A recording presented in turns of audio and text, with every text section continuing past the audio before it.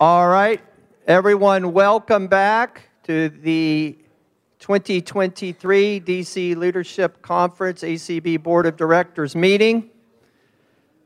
We have, I'm going to try, just to give everybody a heads up, for sound control, I'm trying to do better myself. Rick says if you can kind of hold the mic out, so you got your mouth very close to the mic and it's held out as our board members speak. We're having some folks on ACB Media 6 that are saying our volume is going up and down, and I know the same thing's happening in the room depending on how close we hold the mics. Apologize if I sound a little muffled today. I do have my mask on. So, with that said, we are coming out of executive session. I'm going to ask the first vice president if any motions were made in executive session, because I had to excuse myself. Just a minute. Okay. I figured he would just relay my, no motions were made. All right, so does that mean we have not made a decision about our interim executive director? It means you need to let me, so I thought you were going to, the first part that Dan did preside over, no motions were made.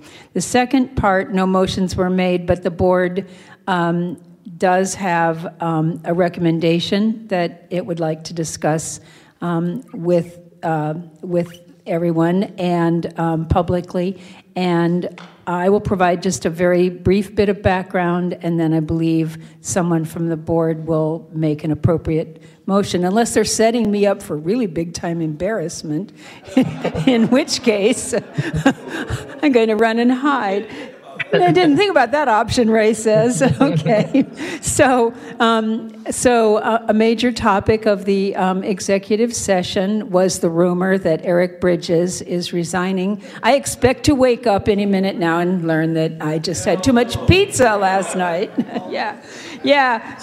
But in view of the fact that Eric is resigning as of March 21st to take another position, we have the challenge of appointing an interim executive director, because we're getting close to the convention and we got to keep going.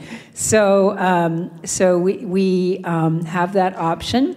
The board reviewed 4 options, 3 of which were staff. We talked about Nancy Becker, Cindy Hollis, and Clark Rockfall, all who provide a great deal of absolutely excellent support for the organization, but who have their plates full and might not be well positioned to become an interim executive director on top of everything they're doing.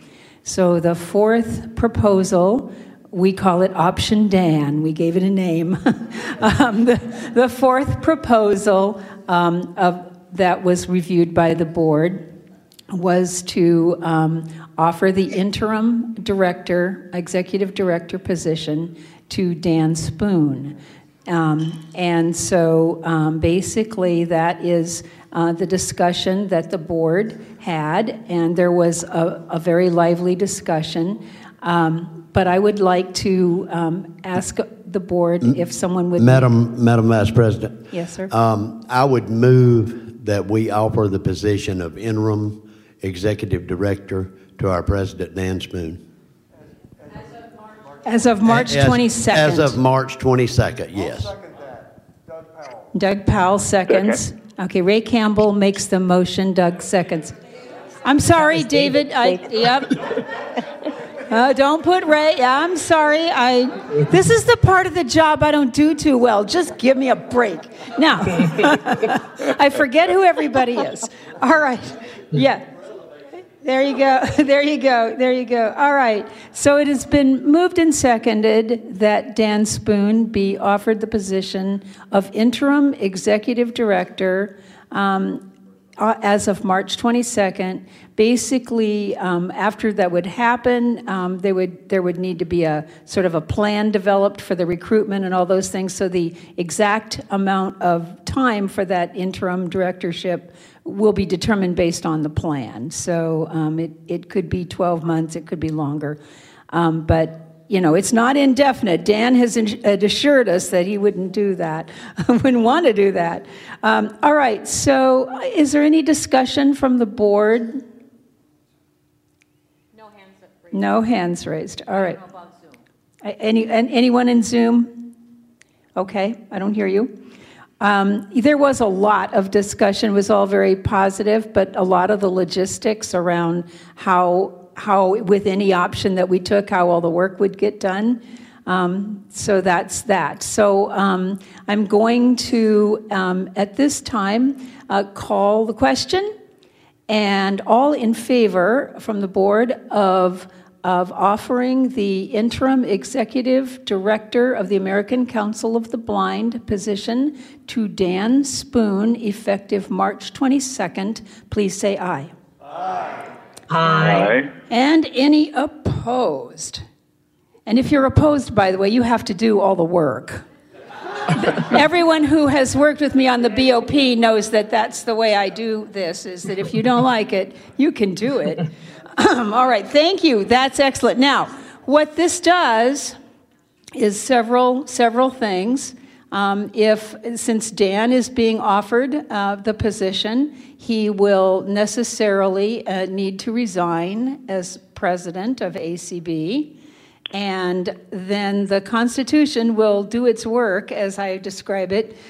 Basically, as your first vice president, that will mean that I would become president effective on March 22nd. And then that means that Ray Campbell, who wants to assure everyone that he doesn't want to do this longer than 3 months, will become the acting first vice president as of March 22nd. The board recommended, as part of our discussion, that we not appoint someone, which would be the process, that we not appoint someone to the vice president position vacated by Ray Campbell, because it's only 3 months till we would elect that position in normal session. And we don't need to make things any more confused than they are. So if anyone from the board wants to make a motion to that effect, because you do have the option to have appointed someone. So I would hear a motion for that. So moved. Okay, Terry moves, and who was that? Connie, sorry. Connie seconds that we not appoint, that the board will not appoint an interim vice president for the period between March 22nd and the elections thereof. Any discussion of that one? Good. All right. We're moving right along here. This is pretty fun. I may not always be, I've heard. Okay. All in favor of the motion to not appoint a second vice president, excuse me. Thanks, Doug. Please say aye. Aye. Mm-hmm. And any opposed? And remember, if you are opposed, you're going to get a lot of extra work, right? You get to do all the work. You will be second vice president, yeah, if you're that eager. All right. All right, and that concludes the activity that we did in the part of the executive session where I provided, and I'll send the message this back is David. Before you Yes. go off, it probably, most people would know it, but just to be good for information, would you explain about the role of immediate past president for everybody? Oh, thank you. Thank you. Yes. So Kim Charlson is currently the immediate past president, and Dan will not be able to be the immediate past president because he will be staff. So we have made the determination, and no motion is really needed for this, that Kim is still the immediate past president and would be until such time as probably Dan becomes available to be the, because, you know, he will probably turn back to non-employee status before if he does it in 3 months, and then if I don't get elected, all kinds of things will be strange. But we assume that it makes sense for at least the moment that Kim will be the immediate past president, and she will be until such time as someone else becomes available constitutionally to do so. Yeah. Pardon me, Gabriel? Oh, Mike. Sorry. Okay. To seal the deal, do we need to have Dan accept? Dan, do you accept? Dan, do you accept the option to be? Yeah. I mean, yes, we do know that Dan will, but we can have a few words from Dan as when he takes the mic back. Yeah, and he'll provide his resignation as a written resignation, I think, and then we'll just have that on file, and those things will be taken care of. But yeah, I think the formal stuff we need to do is taken care of here. Anything else? All right, thank you very much. Congratulations, Mr. Spoon. I'll send the mic back.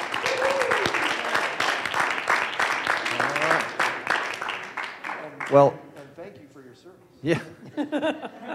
And thank you, Deb. Thank you, ACB Board of Directors, for the confidence that you're showing in me. And I will say, this is a team effort. I first want to say to our ACB staff, have enjoyed the opportunity to work with you pretty much day in and day out over these last 4 years as ACB president, and I look forward to continuing to work with you. You're an absolutely outstanding group, and the number one thing that I want to consider right off the bat is that we have no disruption with the staff.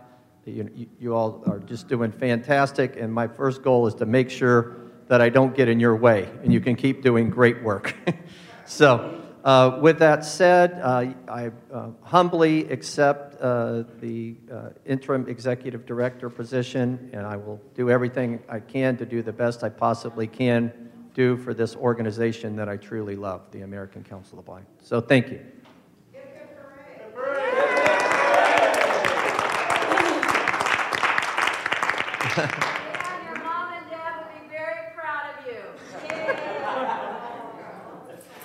That wasn't fair.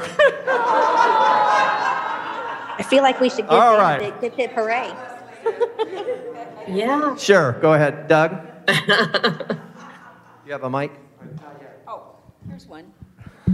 Great, thank you. I'm going to, in executive session, I said this, and I'd like to say it in public session as well. The officers met and discussed different options, and they took the time to call the board of directors to tell them the options that were available, so we didn't get confronted with that cold today. And I think that's a measure of the entire leadership of this organization at this point in time, that they were willing to do that, they were interested in doing that, and it was a transparent situation. So I really want to commend them and acknowledge that and thank them very much for allowing us to participate fully in this decision making. Very good. I'm done. For now. All right. Well, very good. Let us continue on with our agenda. Item number 10 on the agenda is a financial narrative of our 2022 end of the year financial statements, and that will be presented by David Trott, our ACB treasurer.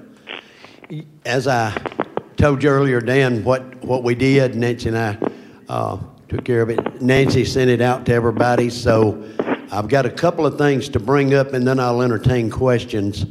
Right now, Dan asked me to tell you where we were financially. We're at about $4.4 million. And if that's surprising to some of you, it was to me too, because it's actually up a little bit. So, understand this, realized and unrealized gains are important to know what we have, but unless we spend it, they're not important in the fact that, when you're down several $100,000 as we've been,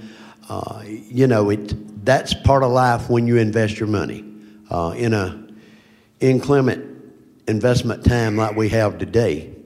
So before I go on with the other comments I want to make, have we anybody with any questions from the narrative? Rick, do we have an issue? No, we have an issue with the Oh, okay. I don't see any hands up, so I'm going to go on then. Well, let's hold for 1 second, David. I'm very cognizant of everybody being inclusive, so let's see if we can get... What we got? See if we can get the assisted listening device Oh, okay. But since they can't hear over it, can I talk about Ray?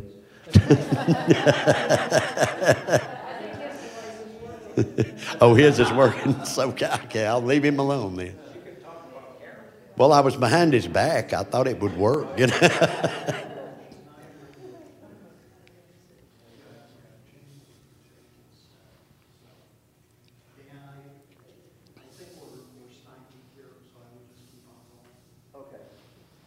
All right, well, Karen and team will work to get back as soon as we possibly can. I know Rick is working actively with Karen. So we'll go ahead, David, and continue with your report, and we'll update Karen later on your comments. Thank you. Okay, I want to talk a little bit about funding and funding flow. We really need to look at our funding flow and see if it's something that we're doing or if it's something outside we can't control, because we run into these situations to where we need to authorize Nancy to move money. And having said that, Nancy is a great steward of our money. You know, we moved this money back, agreed to let her move this money back at the fall board meeting, and she just now, with this big conference here coming up, had to move the last of it. So, you know, it's wonderful. She tries to look at where our money is as far as, you know, is the stocks up or down, that kind of thing when she moves it. But it's part of what we have to do, the way we do business in ACB.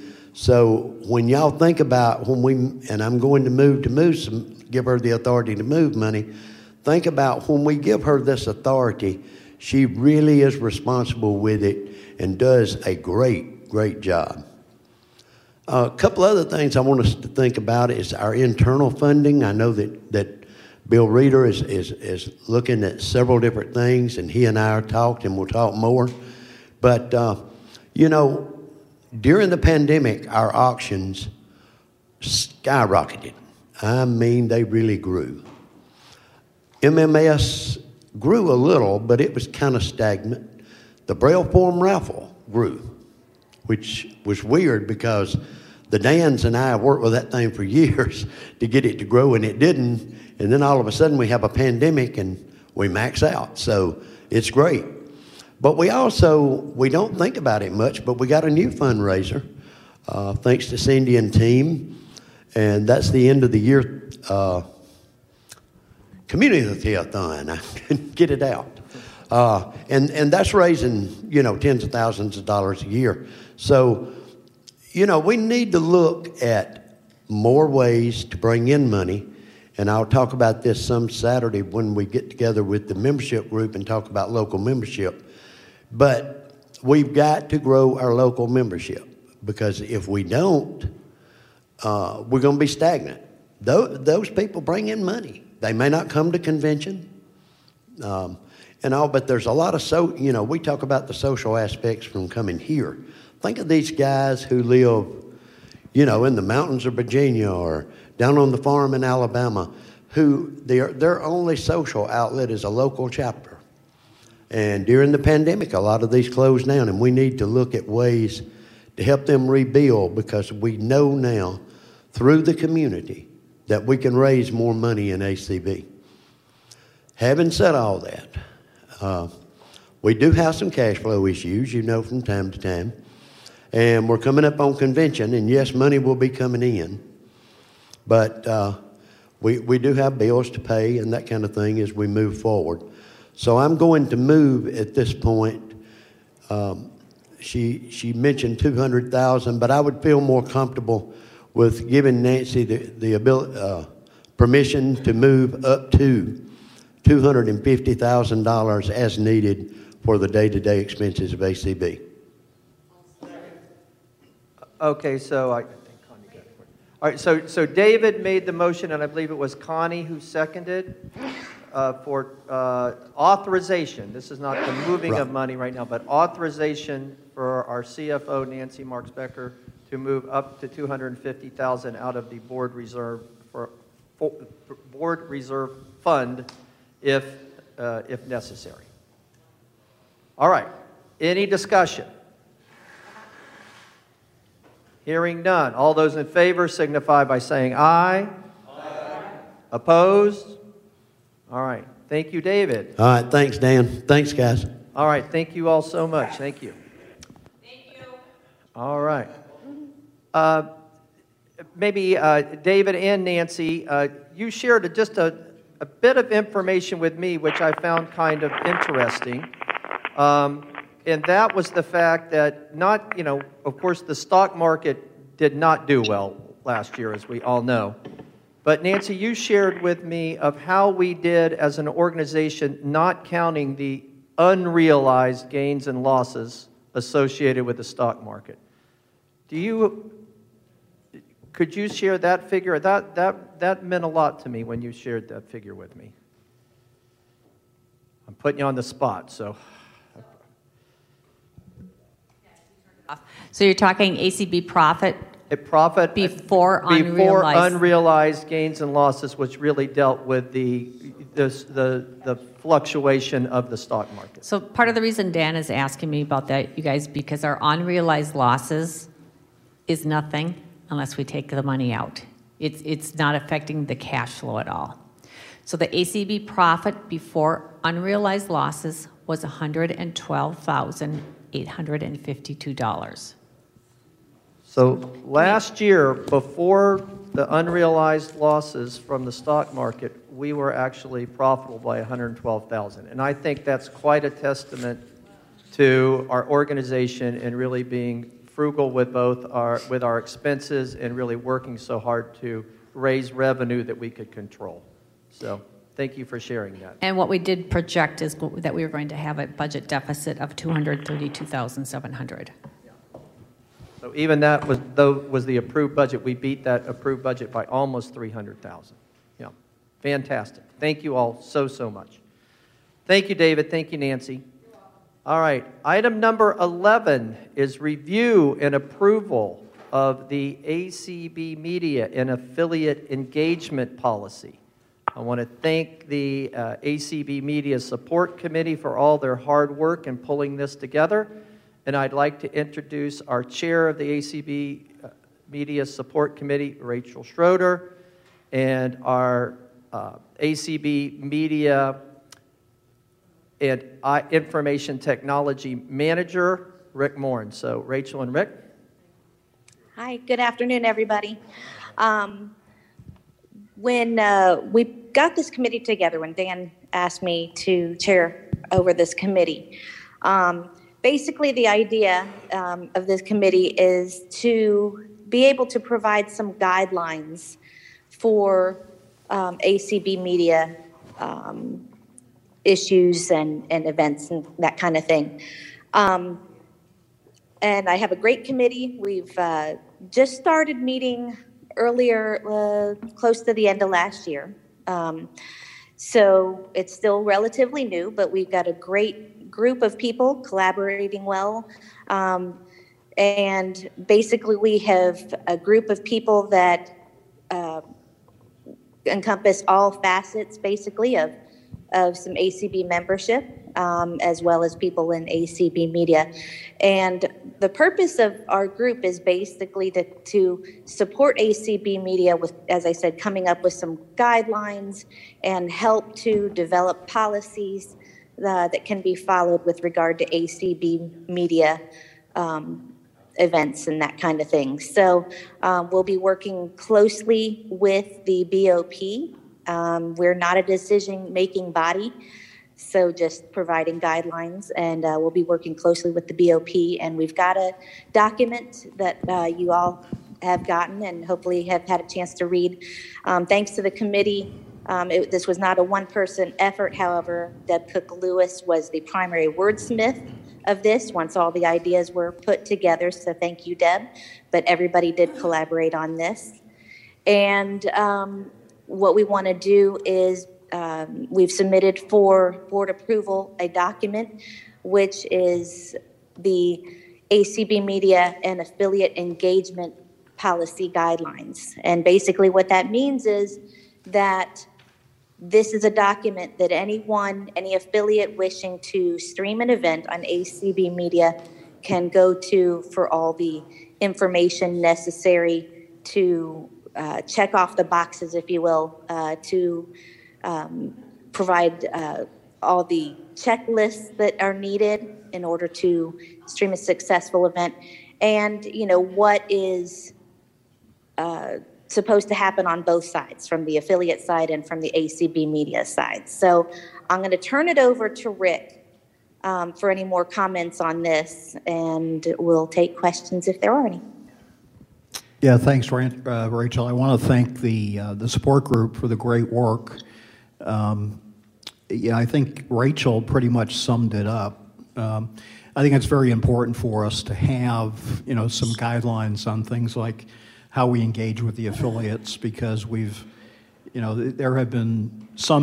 been some ambiguity in how we can conduct business on a day-to-day basis, and what we're trying to do with that document was just try to put some parameters out there, against which we're trying to operate consistently. I think one of the key words here is consistently.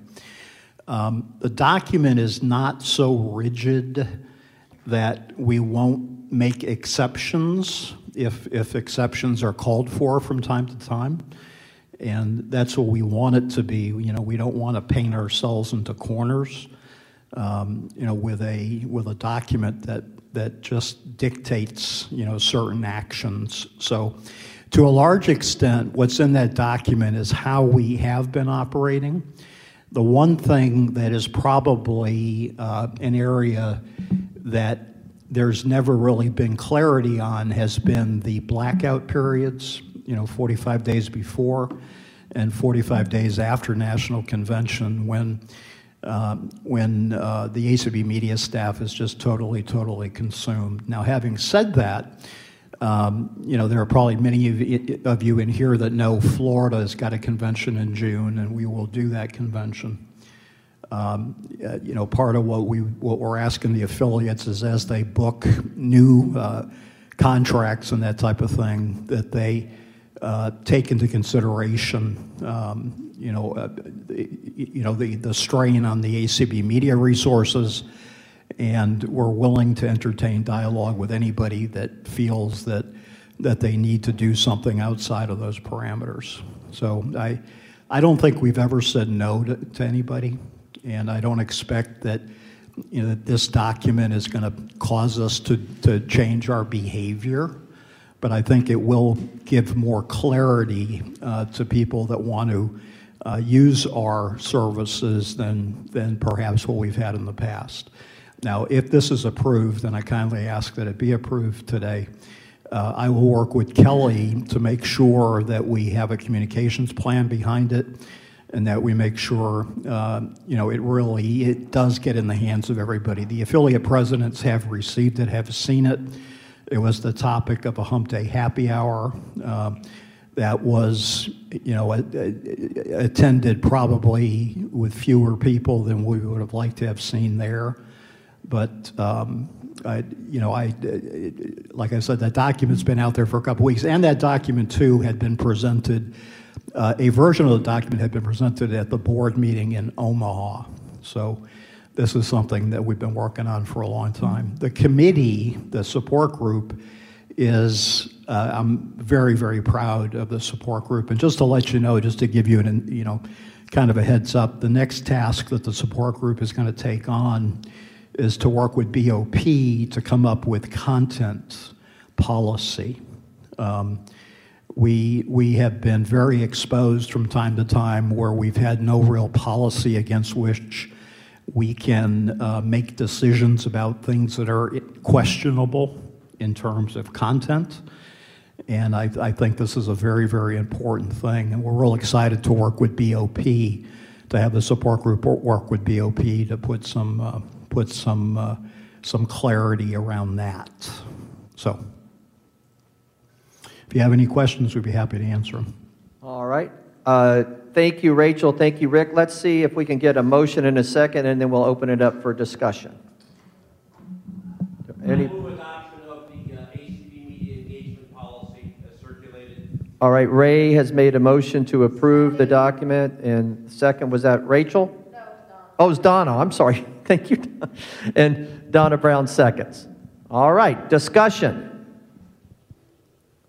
As Rick says, this document's been out there for a while, and I really commend the ACB Media Support Committee for doing the hard work to pull it all together. And I also want to thank Dan for putting that committee in place. It demonstrated a lot of wisdom on Dan's part to do that. And I think, one thing that committee is doing is it's making sure that membership voice is very, very strong as we consider process changes and policy changes and that type of thing. And that's to everybody's benefit, and we welcome that.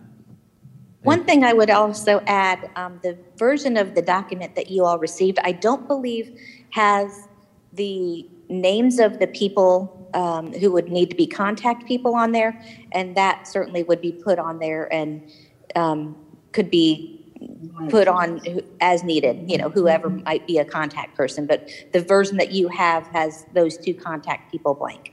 Currently, that would be Cecily Laney Nipper as the coordinator, I believe, and then we would have Rick on as the ACB media person. All right. Yeah, thanks. Thank you. Okay. Hearing no more discussion. All those in favor signify by saying aye. Aye. Opposed? Thank you, Rachel, Rick, and the entire committee for your great work. Who's on that committee, by the way? Well, a lot of people may not know. Yeah, we have, of course, we work with Rick and Larry, and we were working with you, but I guess now, no. We have Deb Cook-Lewis. We have Cecily Laney Nipper, Melanie Altsanui, Mikey Wiseman, Cheryl Cummings, who is also representing as a BOP representative, and who am I missing?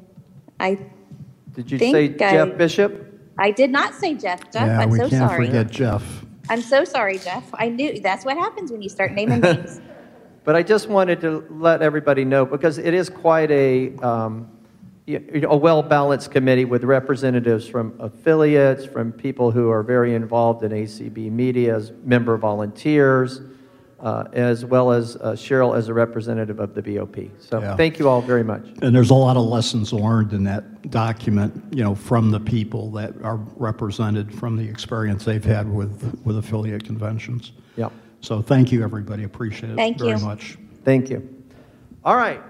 Next item on the agenda is a report from our Board of Publications from Penny Reeder, a BOP director. So Penny.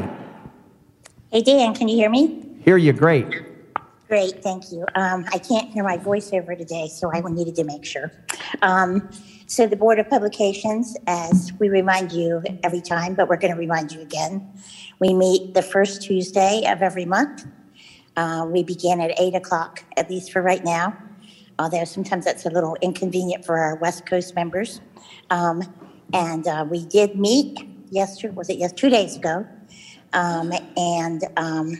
we had a really short meeting, but we got a lot done. But we did finish in an hour, which for us is really phenomenal. The Board of Publications is still promoting our blog. If you haven't visited our blog, you can find it on the front page of acb.org, and you can subscribe there as well. And then if you subscribe, every time there's a new entry on the blog, you'll get a notification in your email. We really want a lot of people to be writing and contributing to the blog. We want to remind you that you don't only have to be able to write. You could provide a video. You could provide an audio file. We had a musician on our blog. So there are all kinds of ways to contribute, and The more people know about ACB, the more varied the voices that they hear are, the more the public is going to become aware of who we are. We recently had a town hall meeting. Participation wasn't as great on a Saturday afternoon as we had hoped, but we did hear from a lot of you. And you know what? We're always eager to hear from all of you. Anybody who wants to contribute to the blog, by the way, and who is kind of hesitant about writing or producing an audio file or a video file or submitting a photograph, please just give us a call. We're right there to help you. The other thing I wanted to talk about just briefly is that we're going to be working with Cindy's membership engagement department, and they're going to be reaching out to all of you who receive the Braille form in hard copy. So if you receive it in large print or in Braille, you may be expecting a call from Cindy's posse. We just want to make sure that everybody's happy with the format they receive, that you're getting it on time. Sometimes a household, we have noticed, receives more than one copy of the Braille form in large print or in Braille. And if you guys could share that, that would be a nice thing. But if you can't, that's also fine with us. So we just want to make sure that everybody's happy with the format that they're receiving. And we want to hear from our members. And so we are grateful to Cindy's posse for reaching out to all of you. That will start probably in April and should be completed by maybe the time of convention. So the only other thing I can think of is the affiliate engagement policy was presented to the BOP on Tuesday, and we endorse it, and we're so glad that the board is approving it. And we look forward to talking about content, because that is the thing we all love. I guess that's it. Anybody have any questions? I'm happy to answer them. All right, let's go ahead and have a motion to approve the BOP report in a second, and then we'll have discussion. So moved. Okay, David moves. Connie. Okay, so David Trott moves and Connie seconds. But I want to repeat this to make sure that Denise hears it all. All right, and now any discussion? Any questions for Penny? All right, hearing no questions or discussion, Penny, thank you for your excellent report. All those in favor of approving the BOP report signify by saying aye. Aye. All those opposed? All right, thank you, Penny. Thank you, everybody. Thank you. Next, item 13 on the agenda is the ACB Enterprise Services report from Michael Garrett, our ACB ES chair. So, Michael, hopefully you're with us on Zoom. Yes. Can you hear me? I can. We can hear you. Good. Well, good afternoon, everybody. And hopefully you guys are having fun. But I wanted to give a brief report on the thrift stores. So the thrift stores contributed almost $500,000 to ACB in 2022. A portion of that was stemmed from the forgiveness of the PPP loan and funds that will be received from the employee retention credit.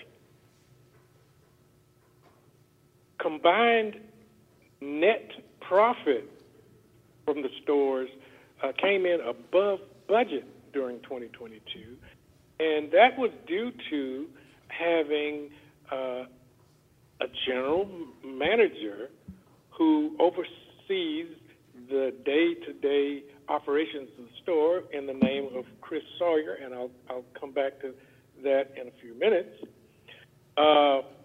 But our Lubbock store, which we call our hallmark enterprise, came in above expectations last year, and that was primarily driven by a substantial increase in customer count and higher per visit spending So in other words, we had a substantial increase in the number of people walking through the door, and we use a measure called average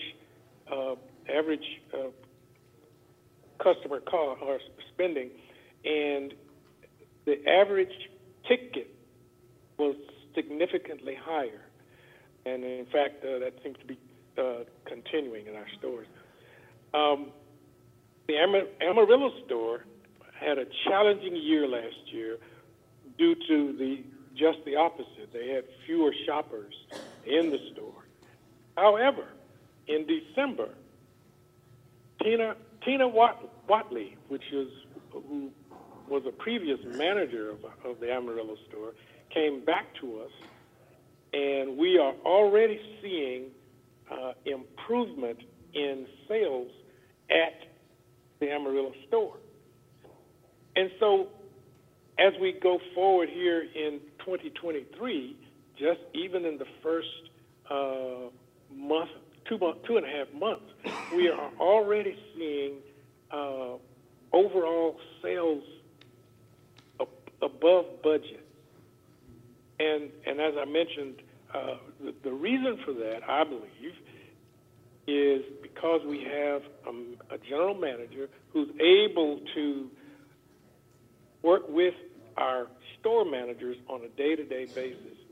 And Chris, I believe, has made a significant difference in the way the stores operate. His experience in the thrift store business has been a real boon for the ACBES stores. His keen insight, his ability to see things that are happening and directly work with the managers to make improvements. We have seen significant improvement. I'll give you an example, and I just have a really great time being able to just pick up the phone and call Chris and say, hey, how are we doing here in this particular category? And one particular time, I was looking at the difference in our jewelry sales. So Chris and I had a conversation. He came up with an idea, and especially in the Amarillo store, and now on some days, our Amarillo jewelry sales outpace those in the Lubbock store. So, but that came with him being able to look at the situation, size it up, give the manager a good idea, and they implemented it, and it's working out. So if you guys see Chris or call him in the Minnesota office, be sure to thank him on behalf of ACB. I applaud Nancy Becker for the choice, for choosing Chris. I thank the ACB board for authorizing that position, and we are really benefiting, and I believe that trend is upward for the stores, and just stay tuned.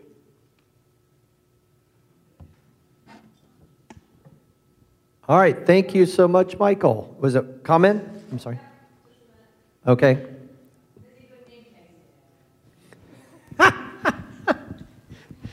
Nancy's other duties as assigned are absolutely amazing.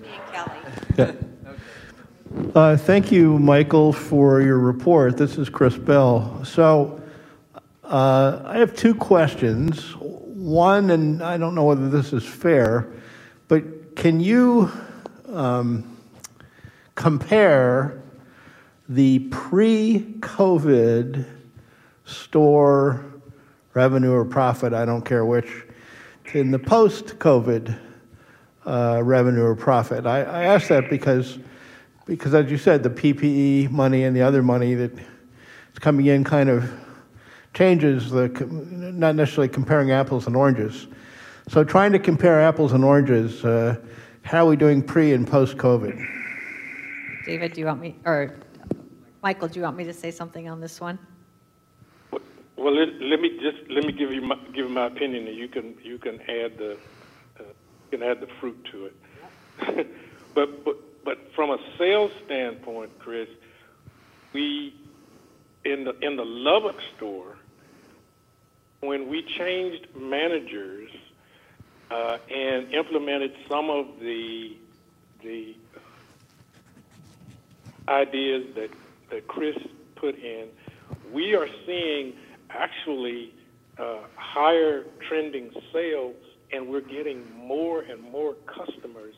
And I believe I mentioned on the last time I spoke to you guys about in Lubbock there was some street repairs taking place in front of the store, and it hampered our operations for about a week.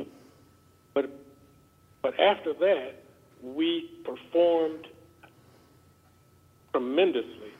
Our customer loyalty has been strong, and it has stayed with us, and we're still seeing. I love it.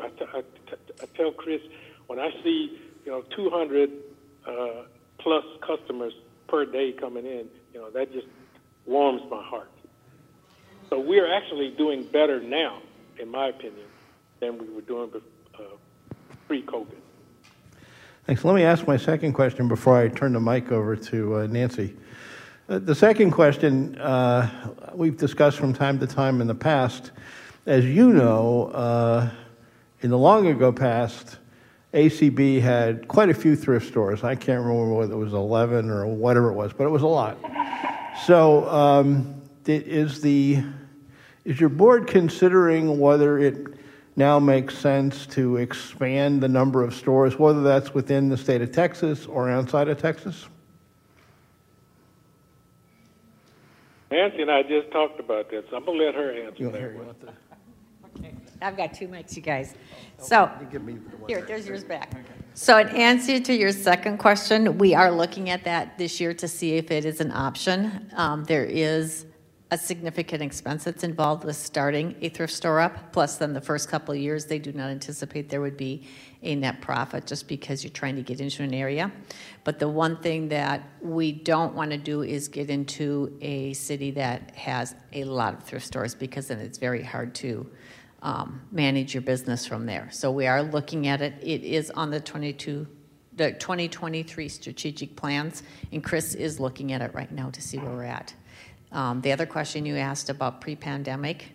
So Chris let me know at the end of December that he beat my best year ever for the Lubbock store. So the Lubbock store sales, 2022 beat whatever we've had out there before. And he keeps reminding me that he's beat me. Yeah, I just sent him back to his room.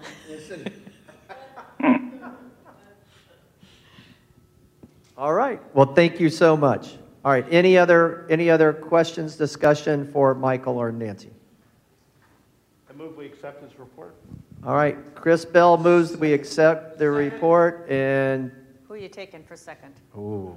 Who was that besides Doug? Because Doug's had a few. It was seconds. Doug and Ray, so they both have. Oh well, I'm sticking with Doug then. Okay. Ray's had a couple of firsts in there. All right. So Chris moves and Doug seconds. All right. All those in favor signify by saying aye. Aye. Opposed? All right. Thank you, Michael. Excellent report. And, just for our organization, there was a time when, 6 years ago, when our goal was to truly shut down all the thrift stores. And Nancy and Eric, came to us and said, look, we've got these 2 thrift stores in Texas.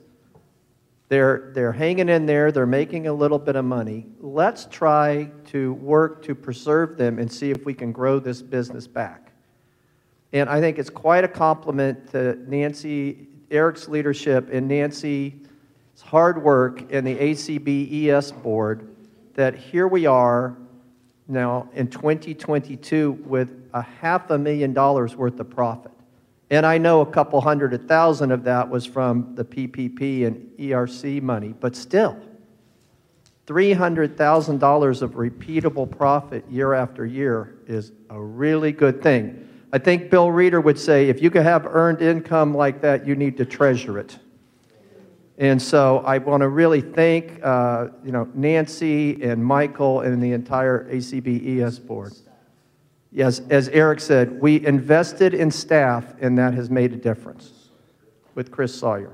So, all right, thank you so much. All right, item 14 on the agenda.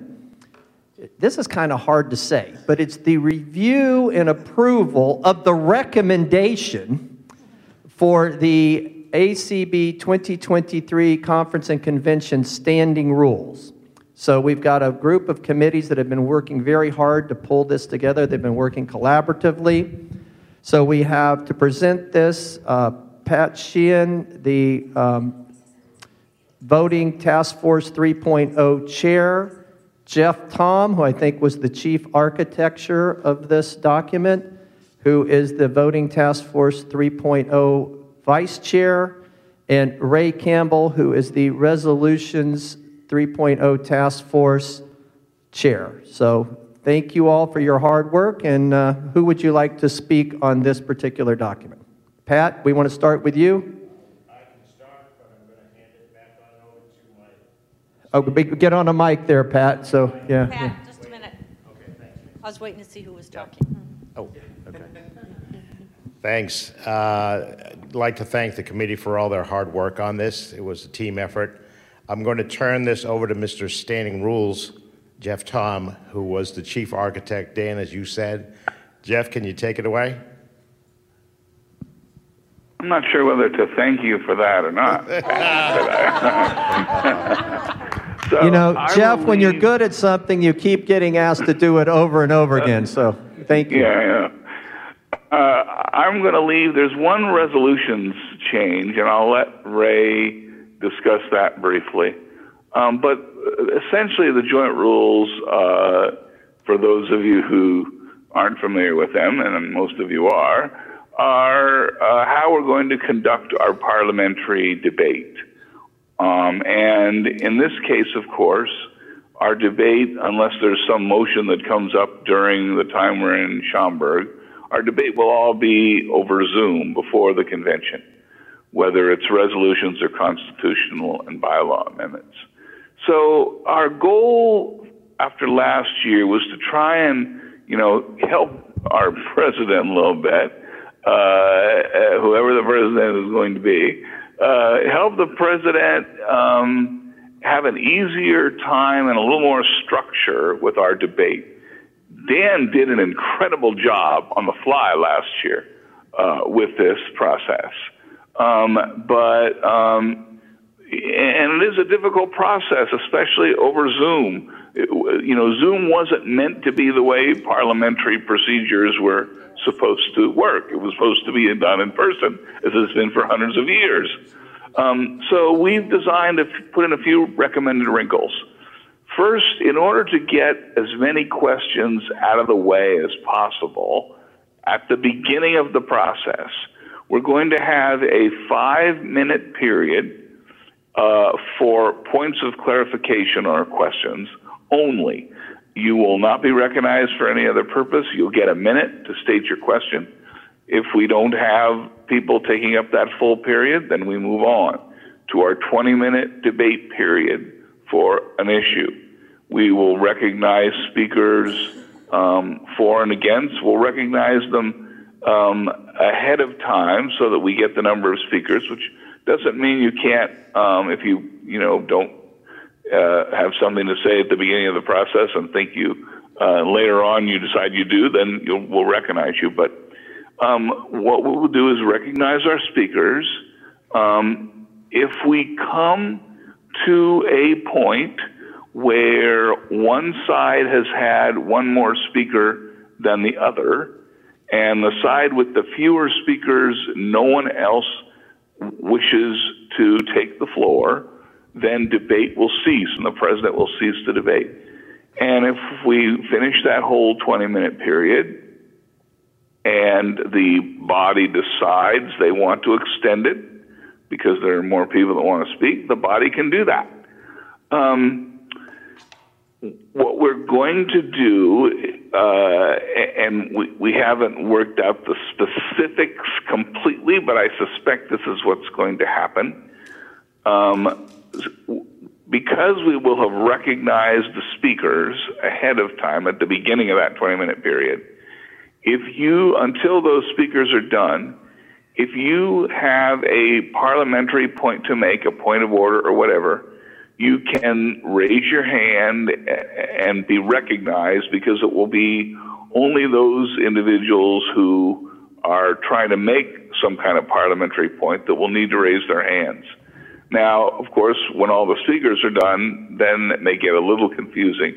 But we're trying to get it so if somebody does have a point of order or another type of parliamentary point, or even a question, which we hope you won't have any, hope we'll get them out of the way at the beginning, but if you don't, we'll make it such that we can make sure that people with points of order are recognized. And those are the main changes that we have in the debate process. Ray, do you want to mention the one small change that will occur in terms of voting on resolutions and the potential for a roll call? Sure, Jeff. Thank you. The only thing I'd mention before I do that is that one of the big reasons that we're doing the 5 minutes prior to starting the debate on each issue for those clarifications and questions, we had a couple situations last year where there were so many clarifications and questions that we went through our 20 minutes, and then the body said, we're not going to extend debate, so we never really had debate. So we're trying to do that as well. Again, parliamentary procedure. Ray, really quick before you do your thing, one thing I forgot to say: when a point of order is made, if we are discussing the point of order, our timekeeper, who will be the parliamentarian, will not include the time we're discussing the point of order in the 20-minute debate period. I'm sorry, Ray. Not a problem. The one change that will happen on voting on resolutions is that if a resolution needs to go to a record vote, as you're probably aware, that record vote is going to take place on Wednesday, July 5th and Thursday, July 6th of Convention Week, the hybrid part of the convention. If once that resolution is going to go to record vote, there can be no more amendments made to it. We just can't continue to debate it, and that makes sense because we would have already voted. We would have determined that we do not have enough to, in the opinion of the chair, pass it on a voice vote or a hand raise vote, whatever, in Zoom. And so once you've decided it's going to go to a record vote, we can't have any more amendments made to it. And the one additional thing is that once the Zoom vote is taken, if you need 25, we may change that to 50 for next year, but you need 25 members in the minority to seek a record vote. However, if the president has determined that there's less than 25 people in the minority, the president will immediately not need to ask for a roll call. The president will just say, okay, there's not enough for a roll call vote, so I will immediately call the vote complete. Yep, and you can determine that because you know how many hands were up for the minority. So, all right. Thank you all so much for your presentation. For discussion, do I have a motion to approve the recommendation for the standing rules for the 2023 ACB Conference and Convention? Okay, Ray has moved and Connie has seconded. So I have a question. Here's the mic. So is that, Ray, is that change that you just referenced, is that in the current draft we're voting on? Yes. Okay, thank you. Yep. Where do I do this? Deb, did you have a question? No. No, okay. Does anyone else have a question? I do. Terry. Okay, I've got Terry. Okay, we can pass it down to Terry. We're working on it. Okay.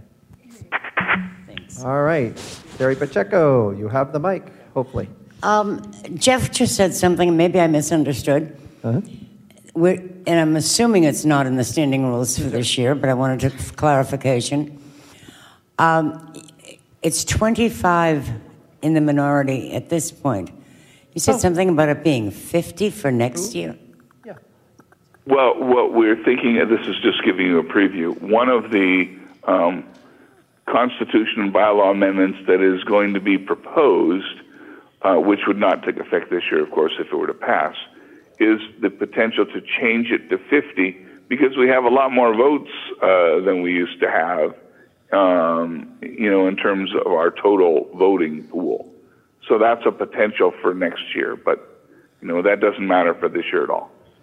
Yeah, let me see if I can clarify it a little bit before our next question. So let's just say for easy numbers, and I know we'll have probably more people than this vote, but say we vote on a motion and we have 15 people that vote for it and 100 people that vote against it.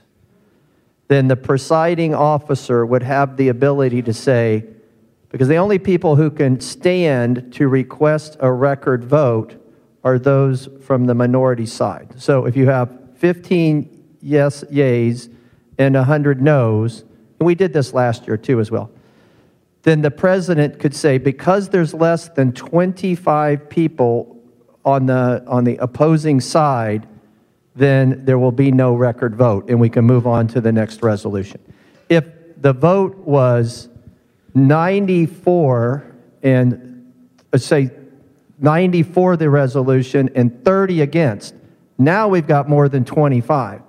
Now the president needs to ask, for those who voted in the minority, do you request a record vote? And if at least 25 people request a record vote, then it will go to a record vote. That's my question, was that 25 will remain the same? Well, not this convention, it stays 25. There is a proposed Constitution and bylaw amendment that's being presented by the Constitution and Bylaws Committee that will be voted on at this year's convention to expand that from 25 to 50. But we haven't done that yet. That'll be an amendment that'll be debated and voted on at this year's convention. And hopefully lose. Thank you. Okay. And I understand we have somebody who has a question from the audience. Oh, sure. Make sure we get you a mic, Paul. Thank you, Dan, and thank you for letting me ask a question. Has there been any provision built into the policies with regard to resolutions that either the maker of the resolution or the affiliates on one side or the other of a resolution will be given an opportunity to speak? I don't think that's built into the standing rules. Yeah. Who's answering? I'm sorry. Is that Jeff? Okay. Go ahead, Dan. I think we're going to say the same thing. It's not built into the standing rules, but I do believe there's some value in the resolutions committee that presents the motion to the body. If they would like makers of the motions to be those that speak for it or against it, I would recommend they make that make the presiding officer aware of that so they can be included as the person speaking for or against the resolution. Most likely they'd be speaking for it if they made it. But to me, that's the right thing to do because they're the ones who put the work in and help to develop the resolution. But it's not in the standing rules. I think it should be for and against, and I'll certainly discuss it with resolutions. Thank Yeah, you. Okay, Paul said I think it should be for and against, and I'll bring it up. He's part of the resolutions committee, so that can be. I think resolutions committee could handle that as they present their resolutions. Yes. Okay, thank you. Any other questions for Patrick, Jeff, or Ray? All right. Let's see. We had a motion, and that was made by Ray and seconded by Connie. All those in favor signify by saying aye. Aye. Opposed? Aye. All right. Thank you. Thank you, Patrick, Jeff, and Ray. The ad hoc committees have really done an amazing job to help us through this whole new way of navigating and voting, and I just compliment our organization for truly allowing everyone to have a voice and have a vote. Yeah. If we get to double digits, I might not be here, Ray. Yeah. All right. Okay. All right. Next is item 15, which is our Convention Committee report with Janet Dickelman, Convention Committee Chair. Janet. Hello. Hi. All right. Well, first of all, congratulations, Dan and Deb, and farewell, Eric. There's a lot of changes here. A lot of cheese or whatever. All right. Now, I can go through. We've moved all the cheese in the deli today, I think. Much cheese. And we're moving it this weekend with, and I'm sorry I'm not there with everybody. It sounds like everything's going well. I keep getting reports from what's going on, and tomorrow the rally should be really exciting. So at the president's meeting, and at other meetings, I've gone through kind of the structure of how the convention is going to look. I can do that again right now, or if you have all heard it and feel comfortable, or if you have any questions, I think maybe that's the route to go with that, and then I'm going to talk about a few other things. But let's talk first of all about the way the convention is going to be structured this year with the Zoom and the in-person. And does anyone have any questions? Because I think you've all heard this several times. What was that? Was that you, Nancy? What? Yes, that was me, Dan. I said, oh, no, Janet, go over it again. I will if you guys want me to. No. I do have a hand. We have a hand. Okay. Chris? I'll be right there, Chris. So, Janet, I've heard Chris. this. What? I said, so Chris. Yeah. Is there still snow on the ground? No. There is, and it's snowing right now, as a matter of fact. So I keep having a hard time understanding whether for those workshops which will not offer hybrid, in other words, will only be with people present in the room, whether people can use their own Zoom account to provide for hybrid service. I don't know enough technically even to understand how that will work. No, they can't, Chris, because there won't be internet available in that room. There won't be wired in. And they will be. What I'm telling people is these sessions are like we used to have in 2019 and previously.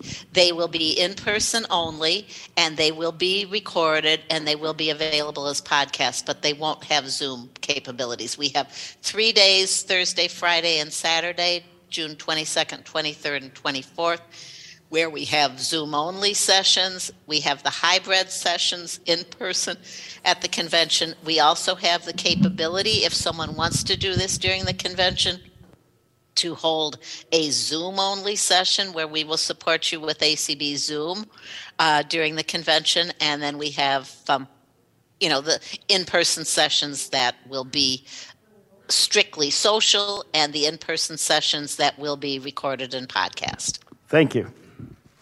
Does that help you? Yes, as much as I can be helped, technically. Well, I'm not getting into this at all. All right, thank you, Chris. Any other questions? All right, so I think we're good on the format and logistics of the conference. We're good on the logistics of that. Fall board meeting. I know it seems like a long time off, but we are having our fall board meeting at the Hyatt in Jacksonville, and that will be the weekend of September 29th. The Jacksonville room rates are $99. And the Jacksonville convention dates are July 5th through July 12th. and the Dallas at the Hyatt in Dallas are July 4th through July 11th. As far as rooms at the Renaissance, I know several years ago I would make board reservations if I had some kind of upgrades for the board. I really don't, so the last few years I have not made board reservations. If anyone for some reason has a need for me to do that, let me know, but otherwise, please go ahead and make your own reservations. I know, as happens every year, there's been some people who've had a little difficulty getting reservations made. If you have a problem, please reach out to me, and I will reach out to my reservation coordinator and get that taken care of for you. And the board meeting in Schaumburg will be Friday, June 30th. And of course, our first tour is that day. Our banquet will be on July 6th. We're pretty close to a banquet speaker, but I really don't want to mention any names yet because I don't have a contract signed. We're again pretty close to our talking book narrator. There's just a couple logistics that I'm working on to get that straightened out, and I'm hoping it's going to work out. But if not, I have a second person that the narrator suggested, so we'll see what happens with that. Does anyone have any questions? And then Dan and I wanted to bring something up, but does anyone have any convention-related questions other than the scope of the convention? Ray does. Yeah, yes, Janet. Have you started looking at any bids for 2026 and beyond yet? That's funny you should ask. I've been starting to gather some information. I've been working with a gentleman named Rick from Meeting Your Needs, who's helped us with some bids in the past, and we're starting to gather some information. And I'm hoping to have information for the fall board meeting for beyond 26. All right, thank you.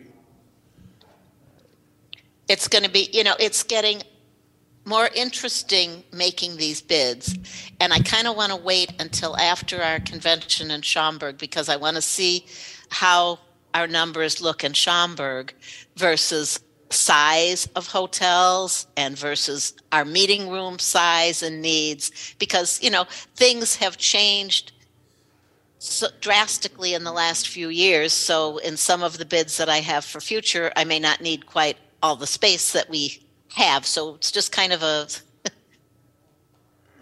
interesting conundrum over the next few years.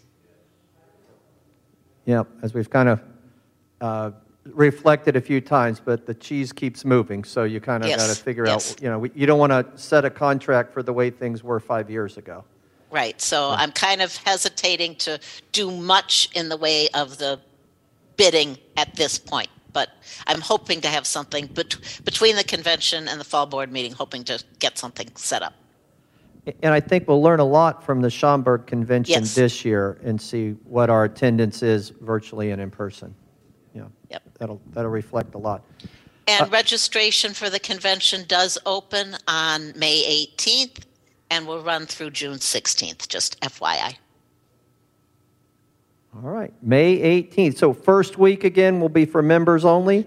First week will be for members only, and then starting on May 25th, it will be for non-members. But I think, as happened last year, which was great, and I've had people already contact me and say, oh yeah, I want to become a member at large or renew my membership at large so that I can register early for the convention, or I'm bringing so-and-so with me and I want to make sure they get on tours so they, are registering as member at large. And it's great to get these member at large. Maybe they'll, stay with us, maybe they won't, but at least they're getting a little taste of ACB. And Janet, reservations are open? Reservations are open, yes, and they have been. Yes, so please make your reservation. The cutoff date to get our room reservations is June 8th. So after that date, I can't guarantee that we can get you the room rate. So anybody listening out there, please, and board members, make your reservations. Very good. All right. Thank you, Janet. All right. There's one more thing, Janet, that I wanted to bring up this afternoon, and that is kind of our existing convention committee. We have an amazing team that does fantastic work with Janet and her whole team of volunteers. But over the last 2 years, with things adjusting, we have lost both DJ as well as Rick, which were committee members back when we last before Omaha back in 2019. So Yeah, well, DJ hasn't, yeah. But yes. So at this point in time, we'd like to ask the board to kind of move us back to kind of the full budget capability to bring on up to 2 additional members for the convention committee. We feel like, we need to bring some new blood into the committee. The committee does an amazing job, but as we're all learning, All of my there's a old lot blood of work. is staying, though. Oh yeah, no one's leaving. No one's leaving. If any of but- my committee members are listening, nobody's going anywhere. No. But it's just to kind of replenish and backfill for those positions that we had as part of the committee here 3 or 4 years ago. So, And Dan and I've talked about this a lot, and, it depends what the board wants to, and I've, been thinking about where I could use committee support. So, I don't want to, I want to see what the board will authorize for us, knowing, what our financial situation is, and if the board is willing to do that, and then we'll figure out where we're going to put them. But it is just so the board knows, the convention committee members receive airfare and hotel room, not per diem or anything, airfare and hotel room to go to the convention and also to the fall board meeting, right, where I have the committee. Dan, this is in addition David. to I'd the like board. to be in the discussion. okay, very good. Okay, so who's Doug, did you ask first for the mic? Or did I did. I got the question answered that I wanted, but I might as well. Okay, I was going to do that. Okay. That's all right. I'll okay, second your motion. Okay, well, Deb's making a motion. Go ahead, Deb. Yes, to restore the convention with a committee with 2 additional people. Okay, so Deb's making the motion to authorize an increase up to 2 additional positions for the convention committee. And Doug, you second it? I will second that, and I will ask a question, the discussion question, which is, do you have an estimate of how much that will cost per year? Yes, that would be, the hotel is approximately $1,000, and the airfare would depend, on where the person was coming in from. So another $500 to $600. So about $1,600 per person. So $6,400 approxiximately. So it's that's if they attend both the fall board meeting for the preliminary work and then the convention. Depending on what their role is with the committee, they may or may not come to the fall board meeting. Correct. Yeah. All right, David, you asked for the floor. Yeah, and I don't really want to go against the motion. I think it's a good thing. What I would like to ask, and the motion people can tell me that I'm out of line, they don't want to fool with me. What I would like to ask, since it wasn't included in the budget, that we add one this year and one next year. I know that, from what I've seen last year and all, Rick's position on the committee, to me, would be a priority position. And, it's not going to save a lot of money. It's not going to break the bank either way, and I'm not going to get mad. I just think budgetarily right now, with the way our income is coming in, we could be far better served if we divided those out and did one this year and one next year. This is Deb. The reason that this is really critical to do this year, so I'm super glad to hear, David, that you're not going to get mad, because, gosh, I have to work with you more now. So here's the deal, though. We had a lot of discussion during our executive session, and about the work we were going to be doing about Dan's position, that Dan moving up. So here's the deal, though. One of the strongest statements many of you made was, we don't want to lose if we're doing these things, like, Dan moves to another place, and Deb, you move to another place, and how do we get all this work done? And we have to develop some individual people to do some of those pieces of work. And we, in some cases, the workload, particularly for the convention workload, because it requires them to be on tap all the time, not conventioning around too much, those things, the organization has supported. So you haven't had to do that with me, because if I needed any support, it would have come from my being on the board, and so there was a pathway had I needed some support. But for other people, that's not true. So we're talking about, the fact that the committee that exists is absolutely wonderful, but it has a little less support than it had. And succession planning around here has really been a weakness, frankly. And the other piece of that is we do have people who are changing roles. We've got to cover this stuff. So I really think that, since you already said, David, that it won't break the bank.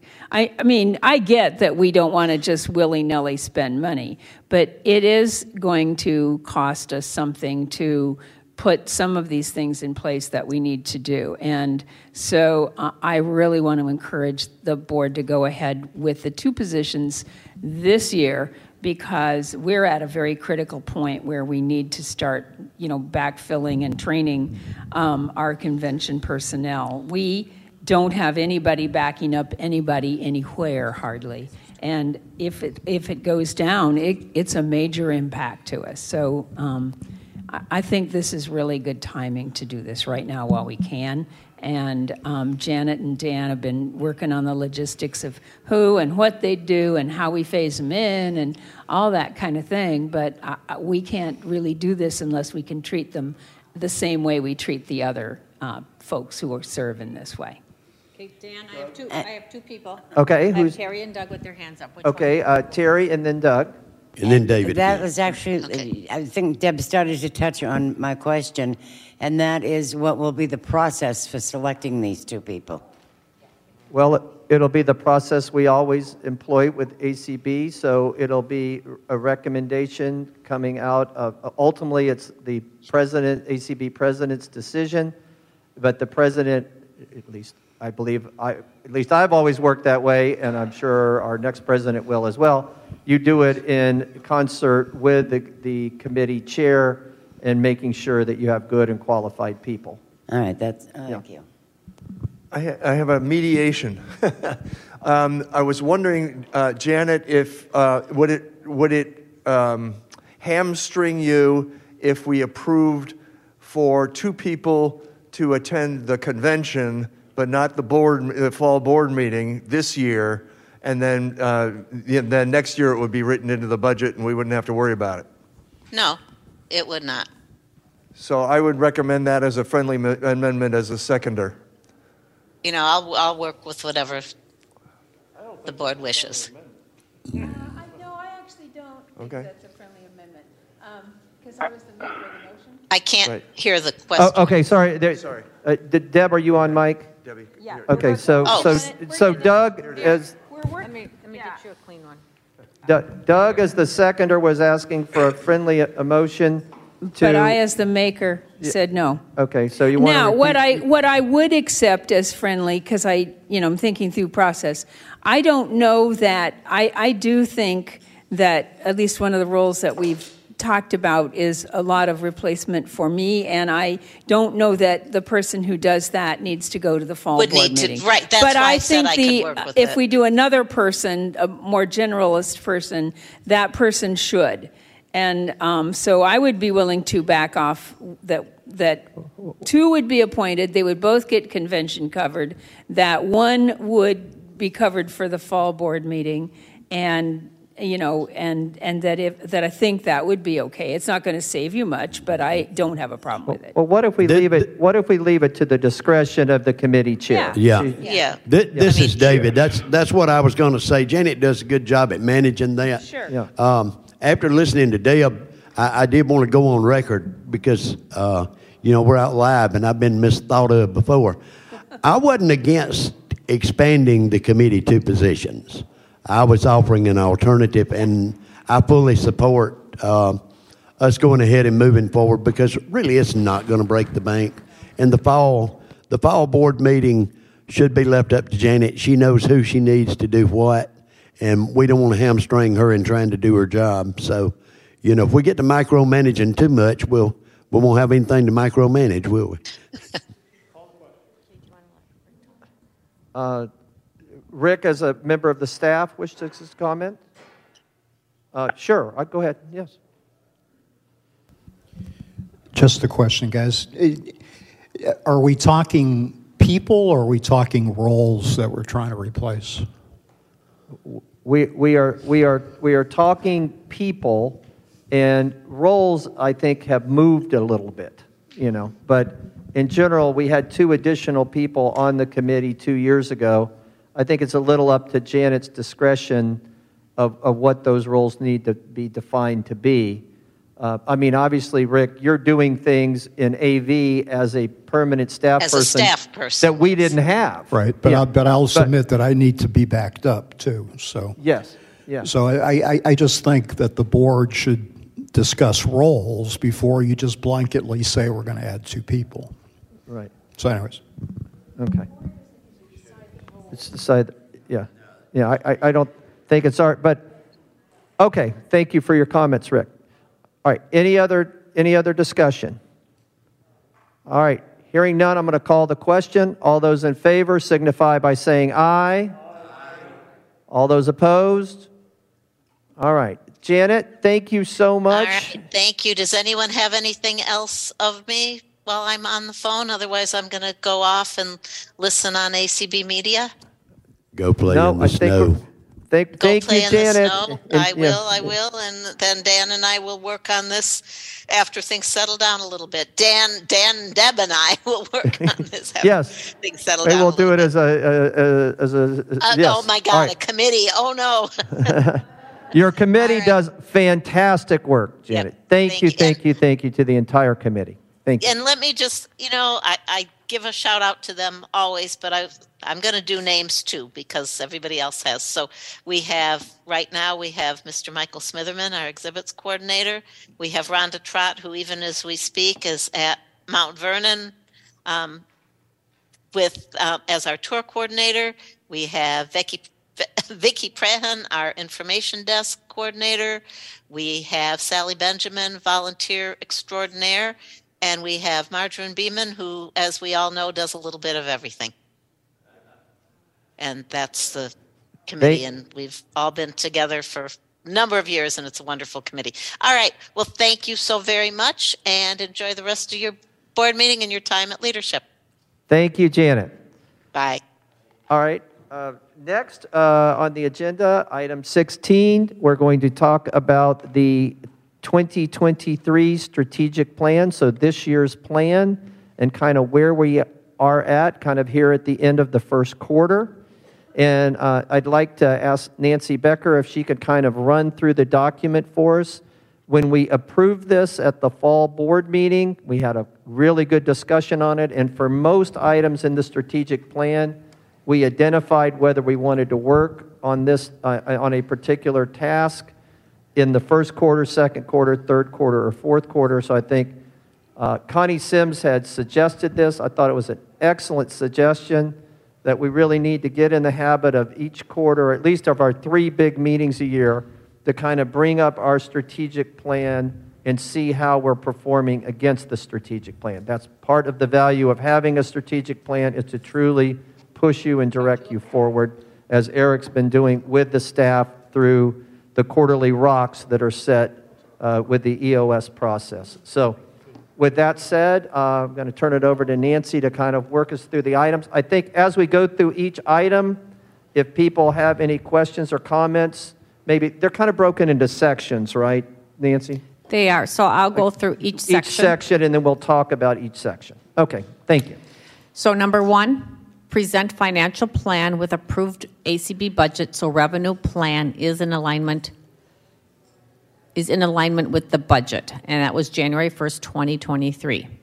A was create and empower a major individual gifts committee, January 1st, 2023, and when I was talking to Dan, he said that's completed.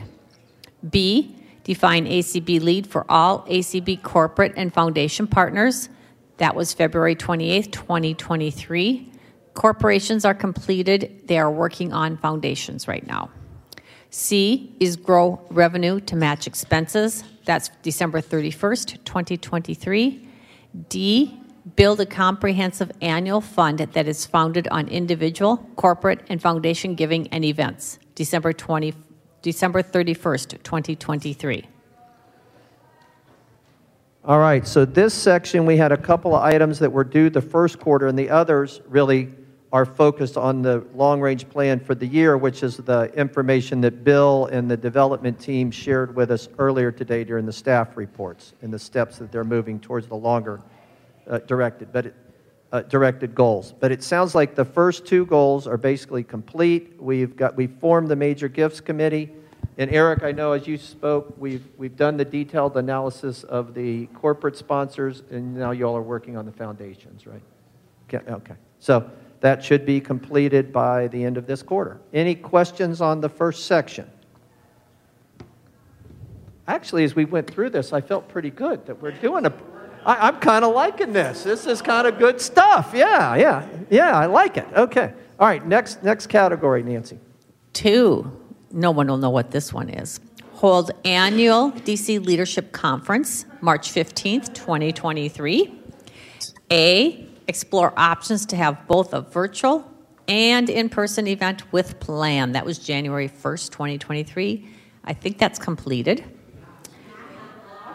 B, hold an in-person currency rally in Washington, D.C. That says March 14th, but it probably should say March 10th.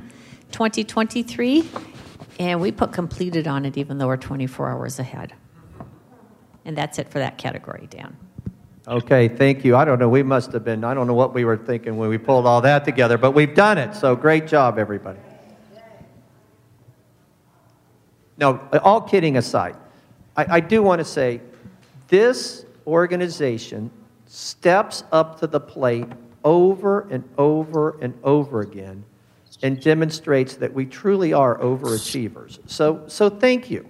Thank you for pushing us to do more, and I think that's what really brings the energy to this organization. So be proud of yourselves. Staff, members, board, be proud of yourself of what we've accomplished this weekend.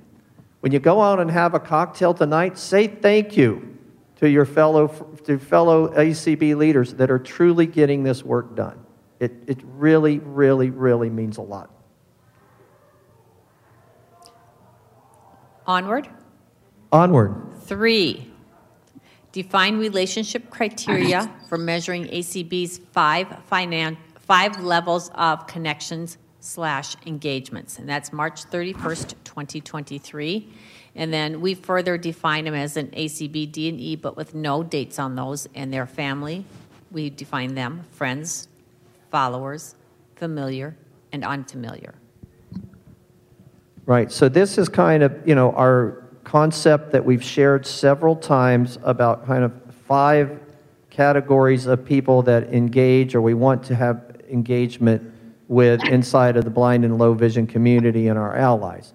So we have done a really good job, I think, of defining family, which is that closest, most bullseye circle in the middle, which are really people that give volunteer at a certain level. There are leaders who are board members, committee chairs, that are truly doing leadership work, affiliate presidents, people that are truly doing leadership work inside the organization, as well as people that are giving of their treasure of more than $250 a year in annual donations to ACB. And it's amazing how many of those people are all of those things. They're in all three of those concentric circles that kind of make up our family group. And it's also our corporate relationships and foundation relationships that are at the most developed level. So that's the family circle. And then the next circle is friends, and that's all our ACB members, all our people who join as ACB friends, and a certain level of our corporations and foundations that are not maybe at that family level, but they're at the friends level. We're having engagement with them, we're getting close.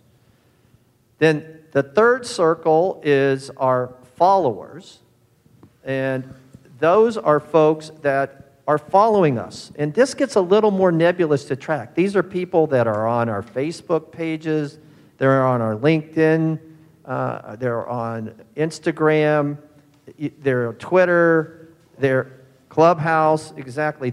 They know of us, they follow us. They're not officially members, they're not officially signed up as friends, but we have a relationship with them. They're truly, and how do we get those folks to kind of come into the next level of engagement where they become a member, right? So that's part of our challenge we'll talk about throughout the weekend. And then the next level is our familiars. And those are people that they've heard of us. They kind of know a little bit about us. Kelly can give us examples of this, but like when we did our ACB Awards Gala, we had posts that got liked by, hundreds of thousands of people, literally. I mean, so those people now know of us that didn't know of us before. But how do we, again, strengthen that relationship? What I continue to say that amazes me is that less than 5% of the blind and low vision community belongs to any consumer group. Less than 5%. 19 out of 20. There's a lot of people out there that we have an opportunity to impact. How do we get to know them better? I will say I'm meeting a lot of them in my mom's senior center. I have to help them all with their menus at dinner, and I can't see. So I'm telling you, there are a lot of people out there. Terry talks about this with her visibility show every week. There are a lot of seniors out there that are losing their eyesight. There truly, truly are. And then there's the unfamiliars. And these are people that we know they're out there. How do we get a better relationship with them? There are folks like that Kyle Johnson talked about on our fireside chat. Clients, with the rehab agencies. So if you just take Lighthouse Central Florida, they have 1,000 clients that they see every year, and they have 5,000 alumni. And yet, most of them don't know anything about us. So we've got such an opportunity there to make connections. So that's what these 5 F's are about. We're still working to try to get our arms around those exact definitions, but I think we're making a lot of progress thanks to the help of Brett Humphrey, who's one of our advisory board members from Microsoft. So just wanted to share that a little bit. Okay, go on, Nancy. Okay. We are on 4 then. So on number 4, we just have a main item. We don't have any sub categories. Develop long-range approach for Get Up and Get Moving program. So those J's must have A's, C's, and B's for me. March 31st, 2023. Yes, well, we have been working very closely with, again, one of our advisory board members, Aaron Patera, who's helped us through a couple of workshops to kind of re-envision the Get Up and Get Moving committee. We had 2 half-day workshops where we heard from our existing committee members and key staff that support the Get Up and Get Moving committee. We've taken that feedback. Aaron's put it out in a very nice set of notes. We've met with Tom Tobin, the chair, and socialized those notes. And then the next steps were Tom and Aaron Patera and I met on kind of developing a potential structure for the Get Up and Get Moving committee with a steering committee and 3 subcommittees underneath it with a set of kind of roles and responsibilities for each person, a mission statement for each subcommittee, not each person, but each subcommittee and the steering committee, as well as, the roles for those that are going to participate on the committee. And that information is being finalized by Tom and me to then bring back to the full committee for discussion. And then we'll get back and go to final steps of actually filling out and expanding the Get Up and Get Moving committee and getting more of our members involved in the good work. So making really good progress there. Next, Nancy. I'm sorry. 5, investigate options to increase earned income for ACB, June 30th, 2023. A is thrift store expansion possibilities, May 31st, 2023. B, report out viability of monetizing ADP program listing, May 31st, 2023. C, the viability of monetizing ACB member volunteers to provide blind and low vision expertise to product and services industry partners, October 31st, 2023. All right, so this first one, Nancy, you can speak to, right? Chris is trying to walk us through what it would take to expand the thrift store. So just in looking what, like a high level of what it would cost us to build out a new thrift store, this probably is not going to be a possibility this year because it's close to just $500,000 to open a store. That's with getting the store, getting the products. Not only that, with the thrift store, you just don't open the door and have all the merchandise there. You'd have to have time beforehand to try to get the donations in the door and get them out on the floor. So at this time this year, I don't think this is a good possibility. But we will continue to look for this for the future. But this is really to do the analysis and understand and put a plan together. So it wasn't to launch one, of course, by May, but at least do that analysis. So that'll be a rock for our second quarter. Yep. And then the second one there was earned income related to... report out viability of monetizing ADP program listing. Yeah, and we're still kind of... we have this amazing asset in adp.acb.org where people can now go and search for over 9,000 titles of audio described content. And there's a lot of, Jeff Bishop could probably speak to this, but there's a lot of services out there where you can provide this data to people and serve it up to them, where they will pay you money to be able to go access your data and present it. Weather apps do this. I mean, all kinds of different applications work this way. We have never really thought broader than our internal databases to leverage this to see if there is something that maybe one of the telecommunications companies would pay for us to access our database and serve that up on their website. We don't know what that is, but we want to at least explore that. So that's this item. Jeff, you want to speak to that? You have more technical expertise than I do on how that type of application works. Oh, he might not be there. Jeff Bishop. He might be muted. Okay. Well, I don't mean to put you on the spot, Jeff, so I apologize. All right. Okay. All right. And then last item in this section, Nancy, was about bringing people in to actually get some earned income through our members by doing consulting type services. Provide blind and low vision expertise to product and services industry partners. Yeah. And this is all, again, we're working with Brett Humphrey on this a little bit. I would say that's not till October, so that's a third quarter activity. I have a question on that. Sure, go ahead, Gabriel. Hold on. I'll get a mic for him.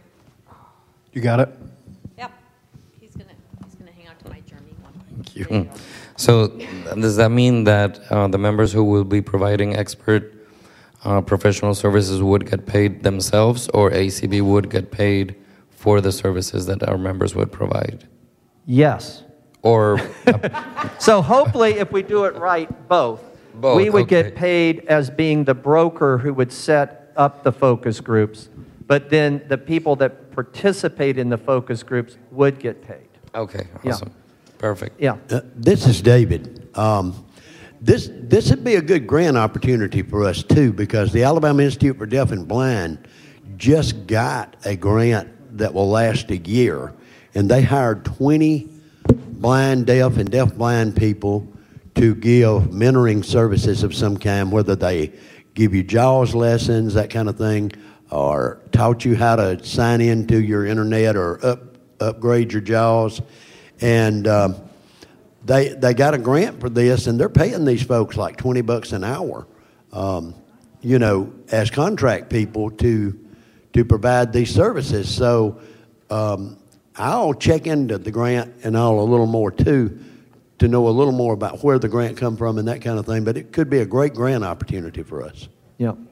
And it really is, besides a grant opportunity, we're finding in many of the for-profit companies that are trying to do the right thing and make their products accessible, they need consumers to provide them feedback of how good, when they're going through the beta testing and even before that during the design phase. And so how do you kind of provide people with certain skill sets? Because what happens to these companies a lot, the people that get involved are all the folks that are really good with assistive technology. And it works great, and then they open it up to the general public, and it's way too complicated, right? And so what ACB has to offer is people at all kinds of different levels of expertise. That could be a really good wealth of focus type group activity. This would, I think this would be a great opportunity to utilize some of the great talent out in our community to come in and be a part of offering this expertise. And you're sure right, because sometimes, even in my own company, we may think that something's accessible, but we may not, for whatever reasons, be able to find the people to do usability testing on it, and then and find those issues and that kind of thing. So definitely like to see this one move forward. Yeah, I think there's possibility to do it, but it's standing up something we don't have a lot of expertise in right now. So that's why this one's taking a little bit longer to launch. Yeah. All right, Nancy? Okay. 6 is successfully hold the ACB annual conference and convention, in parentheses, it says hybrid, July 7th, 2023. A, convention should end with banquet on Thursday, July 6, 2023. B, convention should earn a minimum of $150,000 net profit. C, all resolutions and constitutional amendments are voted on by the ACB members. D, AC members can participate either in person or virtually.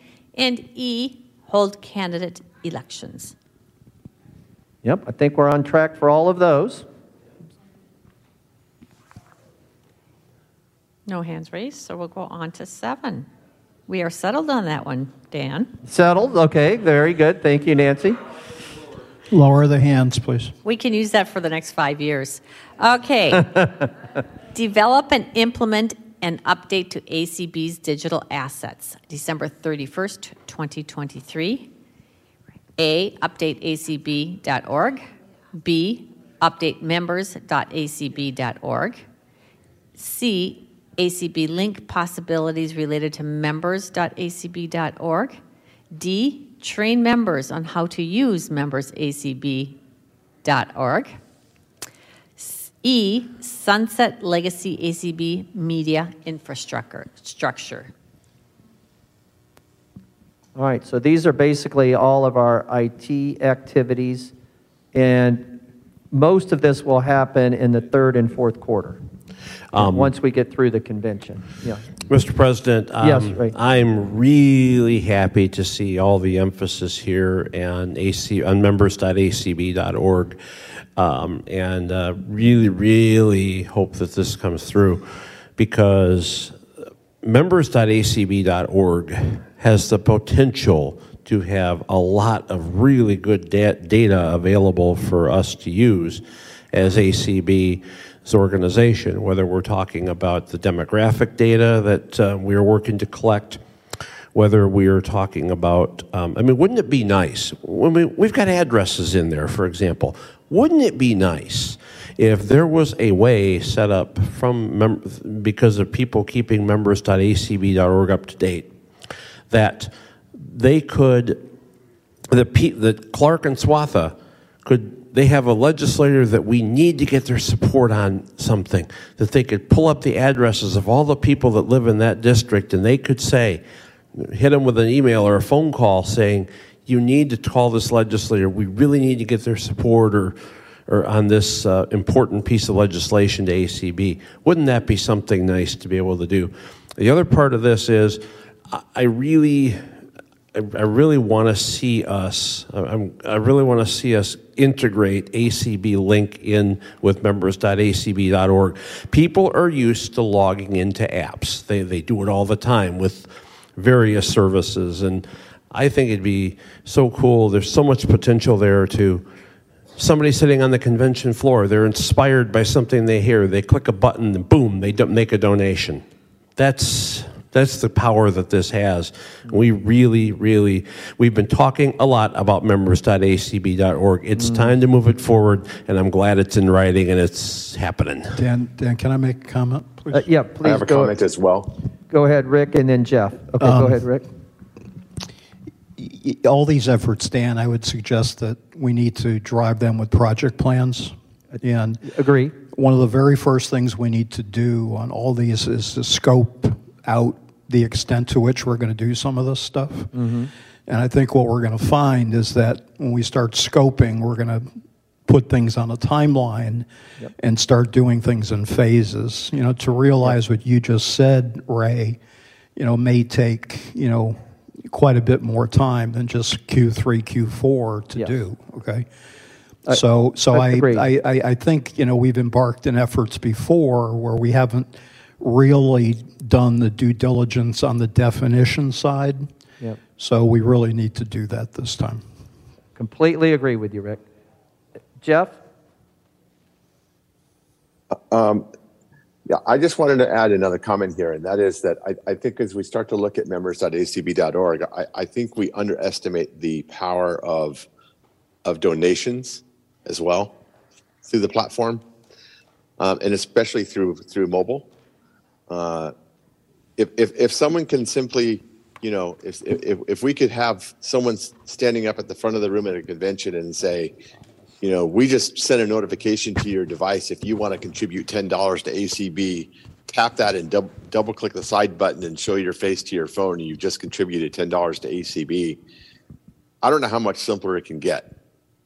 And if we're wanting to really elevate the interaction experience for users, then we really, really need to be looking at this. And I'm not saying that we can do it all in a short period of time, but we at least need to be doing the planning centered around this to really light up some magical experiences for both interactive use of our platform, both for community as well as just overall engagement for ACB, as well as donations. Because I think, again, we're highly underutilizing this path of getting money from individuals, both within and outside of ACB. So just wanted to call that out. Thank you, Jeff. I've got a question for Nancy, and then Eric's got comments, and then Doug. So Nancy, the question for you, approximately how many members do we have that are in members.acb.org right now? Isn't it getting close to? Okay, okay. But just Okay. just know if somebody is new to the member site and they create an account, that pings us to put it into our donor database. So then we have them in the donor database, and when Kelly is sending out a dots and dashes, that person will get it. If they unsubscribe, they won't get it, but we do have communication with them. Yeah, and I think it's somewhere between 4,000 and 5,000 we've got in Probably there close now. to 5, Yeah, if I remember close to right. 5. Yeah, so you have to go through members.acb.org in order to register for the convention, any of those type of things. So yeah, okay, Eric. Sure. So, granted, I'm leaving here in a couple weeks, but some of these issues will extend into next year, just by virtue of the scope of them and the importance of them and doing them right. I had a really good meeting along with Clark and Jolynn last week with our colleagues at JP Morgan, where I spoke with them about that. They were asking, what are your pain points? And I said, hey, how about IT? This isn't sexy, but important. And they laughed and they got, they understood.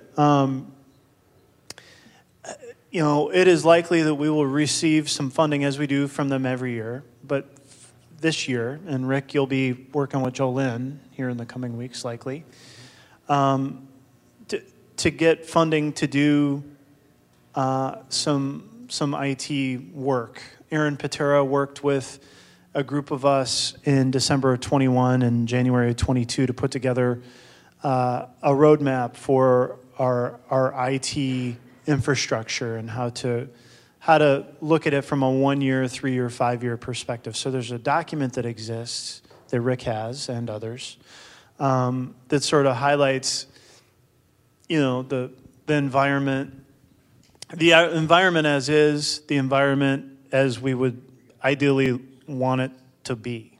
And so these projects that are listed here are all right and good.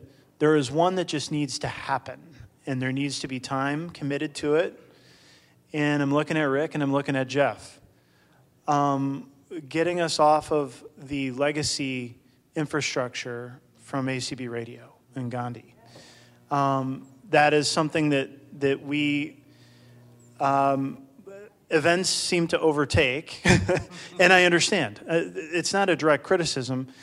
That just needs to happen to allow for greater process, greater productivity to occur within ACB Media moving forward. And so I would encourage the folks that work on IT inside ACB to look at that as something that is achievable and just needs a little TLC. Thank you, Eric. Thank you very much. Well said. And boy, we've come a long way with the IT platform. I mean, if you think of where we were 5 years ago compared to now, it's like night and day. But we've still got another. IT doesn't stop. Never. Yeah. And then Doug, I think you were next. Yes, thanks. With all the strategic planning and budgeting that this organization does, I'm getting a little concerned that we had $15,000 recently added to the budget for the rally.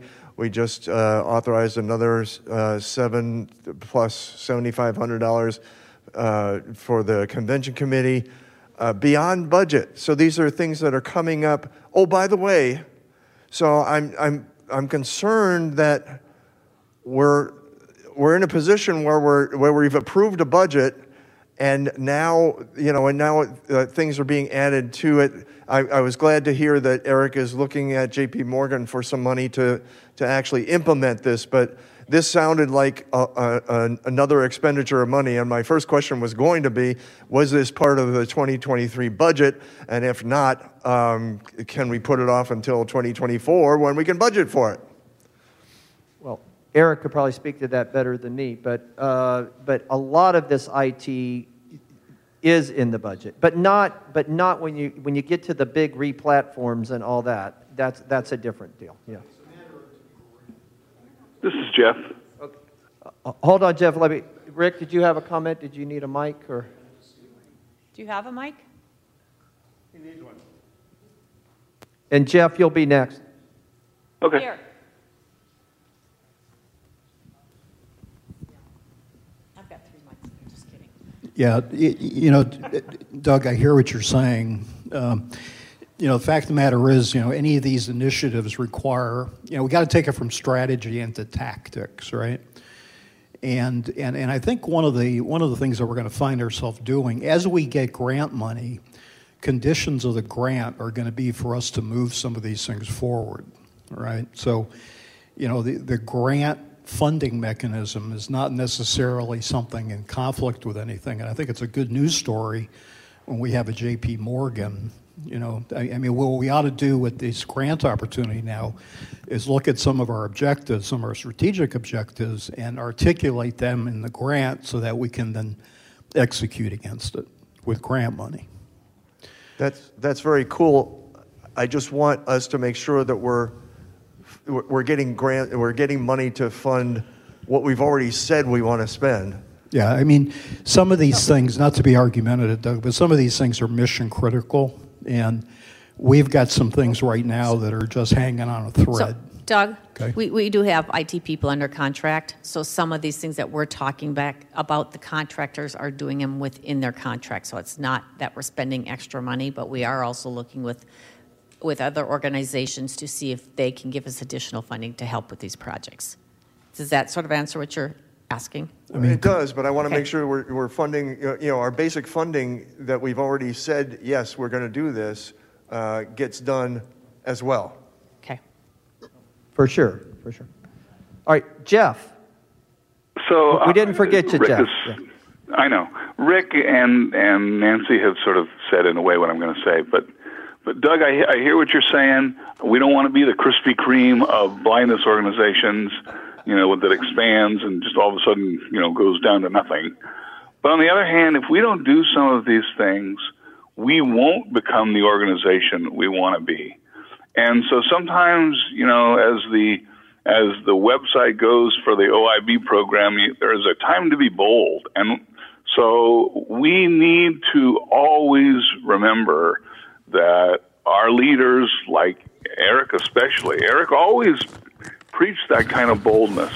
And Eric is not some kind of wild liberal spender or anything like that. And so I think we have really excellent leadership on this board, and I'm willing to question whenever I need to, but I trust them to lead us in the right direction. All right. Thank you, Jeff. Any other discussion on this category? Very good. All right, Nancy. Okay. I think that leads us to 8. Develop/implement host training program, community events, national partners. A, pilot external host training with 2 to 3 external organizations using ACB host training model. B, leverage existing community program to create opportunities by offering continuing education units and promote CEU, which is continuing education units, opportunities to agencies and organizations providing education and rehabilitation services for the blind and visually impaired. Promote hosting services through dedicated webpage on acb.org, social media and external newsletters, and direct outreach. D, provide online host support page for external subscribers with audio and written tutorials of learning modules. E, continue host training, assess progress, and determine next steps.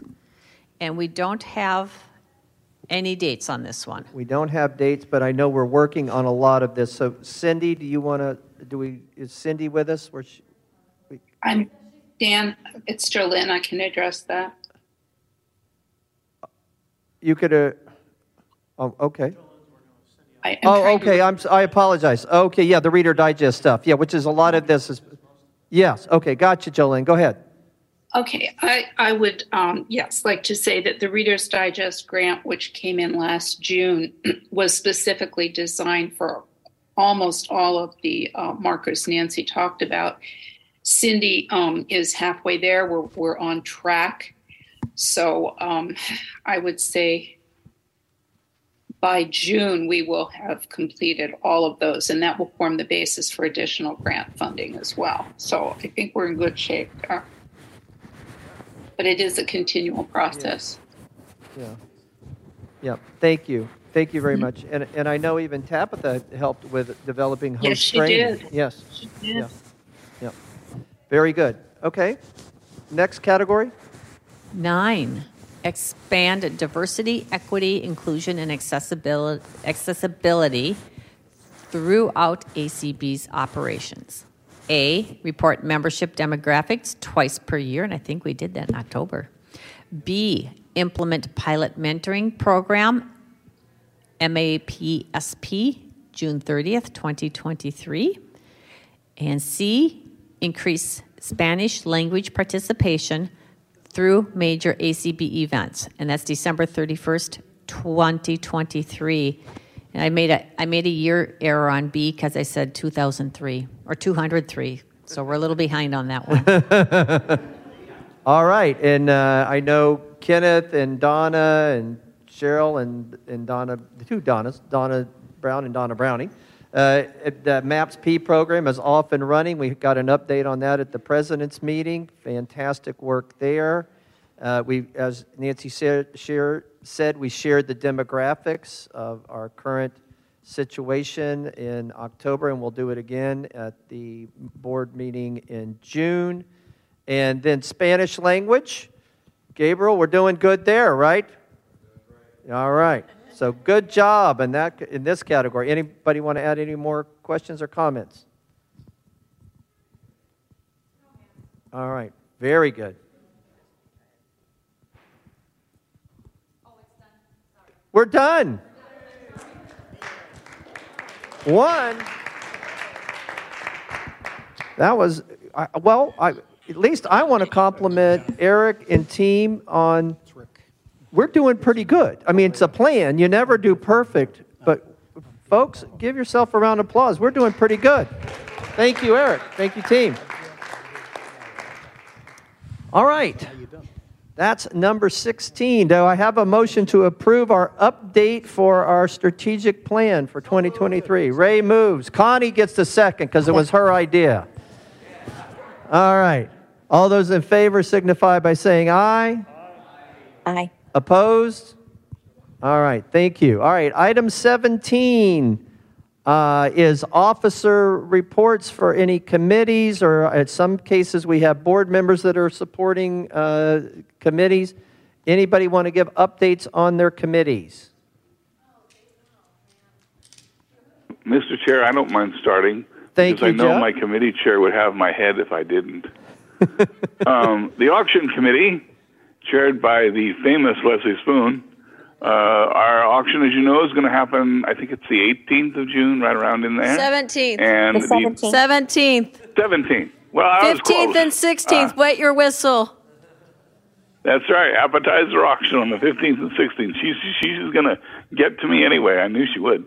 So their deadline for getting in your donations, and we're so thrilled that all the donations that affiliates and individuals have given over the years and continue to do. We thank you so much for that. The deadline is May 1st to get them in, get your descriptions in, and get them in. If you're going to have them shipped by us, then get them into Leslie by May 1st. Thank you. Thank you, Jeff. Hold on. Hold on. Nope. You cannot, but we appreciate your enthusiasm. Are you saying no to Leslie?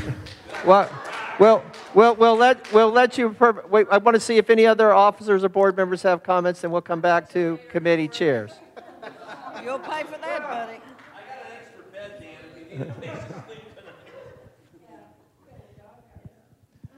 Boy, as the outgoing president, you're getting gutsy. Boy, isn't he? Might have just made a mistake there, folks. Leslie, do you have something you want to add? Just real quickly, Yes. I really would like thank you, Mr. President, for acknowledging me. So I just want to say to the board and to everybody that's listening, thank you, thank you, thank you. The holiday auction was a big, big, big success. So thank you guys. I can't say enough to this board. You guys really, really come through when the committee asks you guys. We are already up to 49 items for the summer. So thank you, thank you, thank you. If you don't know what to donate, shipping is always a wonderful item. So thank you, and thank you, Mr. President, for giving me the time. You're welcome. Okay. Other officers who wish to report? David, go ahead. Hold on, David. I've got him. You got him? All right, y'all heard Leslie, so I ain't got to go through that again. Except I will say thank you, thank you, thank you, because if I don't, she will. We got some great committees going on. Some of my committees are board people, so I'm not going to mention the WALK because Donna will. I want my good friend Kenneth Simeons to talk about what he's doing with Derwood K. McDaniel First Timers because I keep up with them through the email. There is no point in tying up two board members' time at that meeting when he does such a good job. Y'all was talking earlier about how organized Dan Spoon is. Let me tell you something. I bet you Kenneth can whoop him in an organization race. He is the most organized person I've ever Kenneth worked with. is right here. Do you want to hear him? I would not want to even challenge Kenneth in that area. Kenneth is truly the most organized person I've ever worked with. I got some exciting news for you. Y'all's wallets are looking real thick. So, starting today, since you're here, you can buy your Braille Forum raffle ticket. Now, those of you listening out there in ACB Media Land, please wait till next week to call the national office to order yours. I know you're going to get in a hurry. But remember, those Braille Forum raffle tickets are $50. You can split them with up to 4 more people. Of course, you'll also split the prize with them. We have only 500 tickets to sell. And we've sold out the last 3 years, Nancy. So, the pandemic was good to us in the auctions and in raffle sales. If you win, the third place is $500. Second place is $1,000. And first place is $5,000. We've had affiliates win. We've had individuals win. We've had people that have bought tickets together win. And I'd be remiss if I didn't mention my old buddy Alan. Alan has sold more tickets than anybody in the history of this raffle. And, his goal this year, why not give him a good goal? 200 tickets. He probably will sell more than that. But his goal this year is 200 tickets. If you don't know it, y'all tell him, okay? Talk about a little bit about the MMS committee. We're moving forward. We're looking at the makeup of MMS over the last year. We've been talking a lot about that. We're stable. We're bringing in about $100,000 a year to ACB and affiliates. So actually, it's a little more than that, but I like to round things off. And let's see, auction. I'm not going to talk about the WALK. I think I'm done, Dan. All right, thank you, David. Donna, do you want to talk about the WALK? Here you go. It is so wonderful to know that David can spell. At least we're. Well, it actually reminds me when Leslie and I had our dog Otis. If we said walk, he went crazy, and so we'd say, "Is anybody taking him on a WALK?" Because he didn't spell too well. So, but yeah, I thought in Alabama it was spelled W. Your dog learned to spell. Otis wasn't quite ever that bright. Yeah. Okay, so we've been talking about membership engagement and that kind of thing, and so the WALK decided, the WALK committee decided to do something different this year and have the members submit suggestions for the walk theme. Well, I can't tell you how many.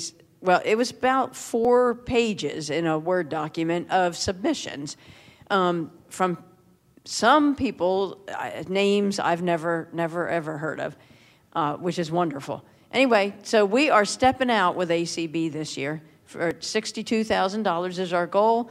If you didn't know, ACB is 62 years this year. So that's where the 62,000 came from. But we have other incentives. Bill was talking about getting people involved, those prospective, donors and that kind of thing. So the 62nd person who signs up for the walk is going to win a $25 Amazon gift card. So, think about when you register, it's $25. And so I think I did the math right, but I'm not the treasurer or anything, so maybe I'm a little wrong, but that's $1,550 right there toward our $62,000 goal. But anyway, that's just the beginning of it. So the team who raises $6,200 first, only first, hopefully there's more of those, they will receive a $50 Amazon gift card. So, Kim, you might not want to sit back this year. You might want to try to get to that amount before the diabetics, because they've kind of already, they're kind of already sort of starting. But anyway, the person who gets 62 individual donations wins a prize. Now, that's where you really find those prospective, donors. 62 donations, maybe that doesn't sound like a lot, but it's kind of hard to get donations from 62, different people, companies, whatever it might be. Anyway, that's the walk. But while I have the mic, can I talk about the Borough Colley Leadership Committee? Because they're awesome. The walk committee's awesome, but so is the Borough Colley Leadership Committee. And I want to thank President Spoon for kind of pushing me to take on that co-chair. I've enjoyed it. It's a wonderful committee. Just sort of be listening, because our convention program, I think, is going to be fabulous. I'm really looking forward to. But every meeting we have, the list of possible training topics, it gets longer and longer and longer, which is wonderful. Anyway, it's a great committee. Join us the second Thursday of every month at 9 o'clock for our trainings, except don't come on tonight because we're not there. Thank you. Thank you, Donna. All right, anyone else that wishes to give an update? All right. Yes? Yeah, go ahead, Terry. Yes. I have, is it working here? Yeah, you're good, Terry. I have an update. It's not on a committee exactly. Well, one of them is. One is, in case anybody forgets, we'll have to keep Leslie very happy. Mm-hmm. In case anyone forgets to make a donation for the auction, Leslie is going to be on Visibilities on April 7th with a last-ditch effort for donations for the summer auction. Okay. But the other thing that I wanted to just mention to people, because we've put a lot of work into it, and I think it's something that we should all be proud of whenever we can get something like this accomplished, is we've had a special interest affiliate that a lot of people have said, why don't we just let it go, let it die, that type of thing. It's been hanging half dead for years. And we've done a lot of work together, and we've built it back up. We're going back in with a new president, a new slate of officers, and that's ACB government employees. And it's in the process of rebuilding extremely well, and I'm very proud of it. And I think everybody who would like to join, talk to Pat Sheehan. He's the new president. But I think that it's, the fact that it's reactivated, I think, is a really important thing, and I'd love to see that happen with a couple of more of our affiliates throughout the country, both state and special interest. And I'll put that challenge out to every board member. Well, thank you, Terry, and thank you, Pat, for taking on the presidency of governmental employees. Yes. Who's next? I want to go next, and then Ray. Connie and then Ray. Oh, sorry. Ray or whoever. Ray can go first. All right, Connie and then Ray. Go ahead, Connie. I just want to mention the awards committee. So we need awards nominations in for the national, and it's all national awards. But the deadline is April 1st, and we did, instead of having to do an email to both Carrie Muth and myself, co-chairs, we have a new email for ACB awards1@gmail.com that anyone can submit nominations into. The other thing is that we have, if you don't really want to write, we aren't writing it, but we will, you can tell Natalie Couch or Jean Mann what you want written, and they will write it for you. But they will not write, but if you dictate it, they'll write it up. So again, just try to get some nominations in, and by April 1st, and that's my big update. So, thank you. All right, Okay. Connie, Ray. Okay, well, I'm going to just do 4 real quick things here. First of all, a reminder, resolutions deadline is April 20th. So if you have resolutions that you want to submit, get those in to Gabe Griffith and the Resolutions Committee by April 20th. If you are an affiliate that is going to have a convention after April 20th and you think that there might be a resolution coming forward that you would want to submit to ACB, let them know that, and then they'll be aware of it and can kind of flag that and make sure that your content gets in. Second of all, I want to just, I'm not going to talk a lot about it because I don't want to steal Jeff Bishop's thunder when it comes down. But the Information Access Committee, I think, has got a really good idea cooking as far as a convention program this year. It's going to be really good for everybody to think about trying to attend some of that, because I think it's going to be a really good set of workshops that I think you're all going to learn a lot from. Third, I'm just really proud of the membership committee, Artis Bazin and her crew that have done some really good work on membership focus calls and working to provide some good insights from several affiliates in the work different affiliates are doing around conventions, around other activities, and save the best for last, and that's the Multicultural Affairs Committee. I'm just so proud of this committee and the work that they have done, all of the wonderful programming that they put together for Black History Month. We've already talked about the Hispanic Subcommittee and the great work that they're doing making ACB truly bilingual.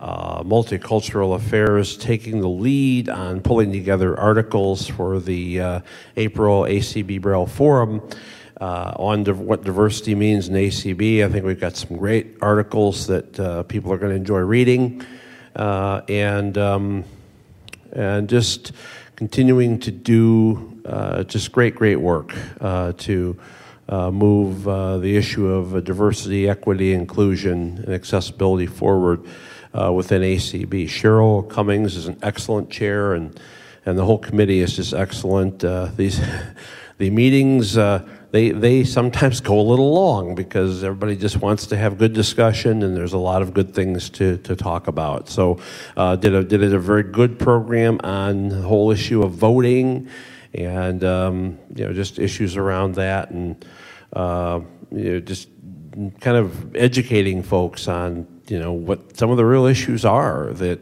certain people face in the exercise of their fundamental right to vote. So just a very, very good committee to work with. I'm so honored to be the liaison to that committee and working with them. So those are my updates. Thanks.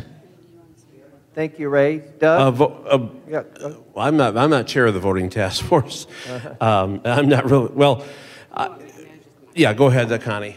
Okay, Connie, and then Doug. I think Connie was next, and then Doug. Go ahead, Connie. I was just going to mention the voting task force as a communication outreach.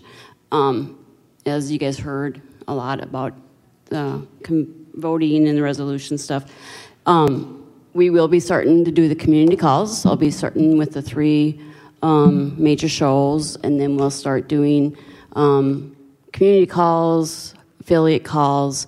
But reach out to me. We're trying to really track who's having the speakers and stuff. So if you want to set something up, make sure you reach out to me. And if it's for constitutions or bylaws,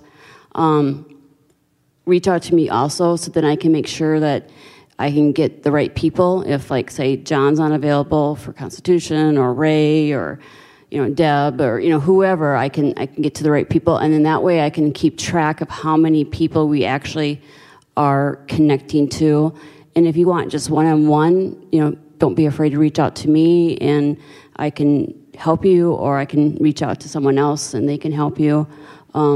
So just FYI, I have some, people talking about maybe some community calls, about just some Robert rules, some, point of order stuff, just kind of the standing rules information. So we'll do more than just talking about Constitution and resolutions this year, or the voting is not really changing, but what we may need to help educate our members. Thank you, Connie. Doug? Rehab Task Force has been pretty quiet for a few years, and we're actually going to do something fairly exciting at the convention. I don't know, Pat Beatty and several other people at that time, we're doing coaching. No, we're not going to have them at our session. Yeah, right. But, they did coaching with in rehab situations. They would go in with a client. Sue Amateur, yes, exactly. Would go in with a client and help them through the rehab process. And we've been discussing in the rehab task force that we don't have a project, so we were thinking about that as a project. But also endemic in the rehab system is the shortage of people who are interested in going into the VRTs and the vision the teachers. So we were thinking that if we could revitalize this program of coaching and actually teach them how to coach, then we could have people who may be interested in rehab try it out, kind of intern as a coach, and then go into the profession. So we're going to bring this up with the advocacy steering committee, and we're hoping to maybe do it with the special ed people, so that we could do IEP coaching also. So that's our sort of main project, and we're going to unveil it at the convention. If you have anybody who's been doing coaching recently, we'd love to have their names so we can add them to our panel. So that's it. Thank you, Doug. And I'd like to spend just a minute with the committees that I've been fortunate enough to be an officer liaison to. First, I want to give a special shout out to the Employment Committee with Brooke Josted and Peter Ochel. They have really done an amazing job of kind of revamping that committee. You may have noticed just on leadership and conversation in the last week or two, they're now putting out employment announcements twice a week, which I think is really a good step forward to give people in our membership an opportunity to know about jobs that are available and kind of support and supplement what Sharon already does on acb.org.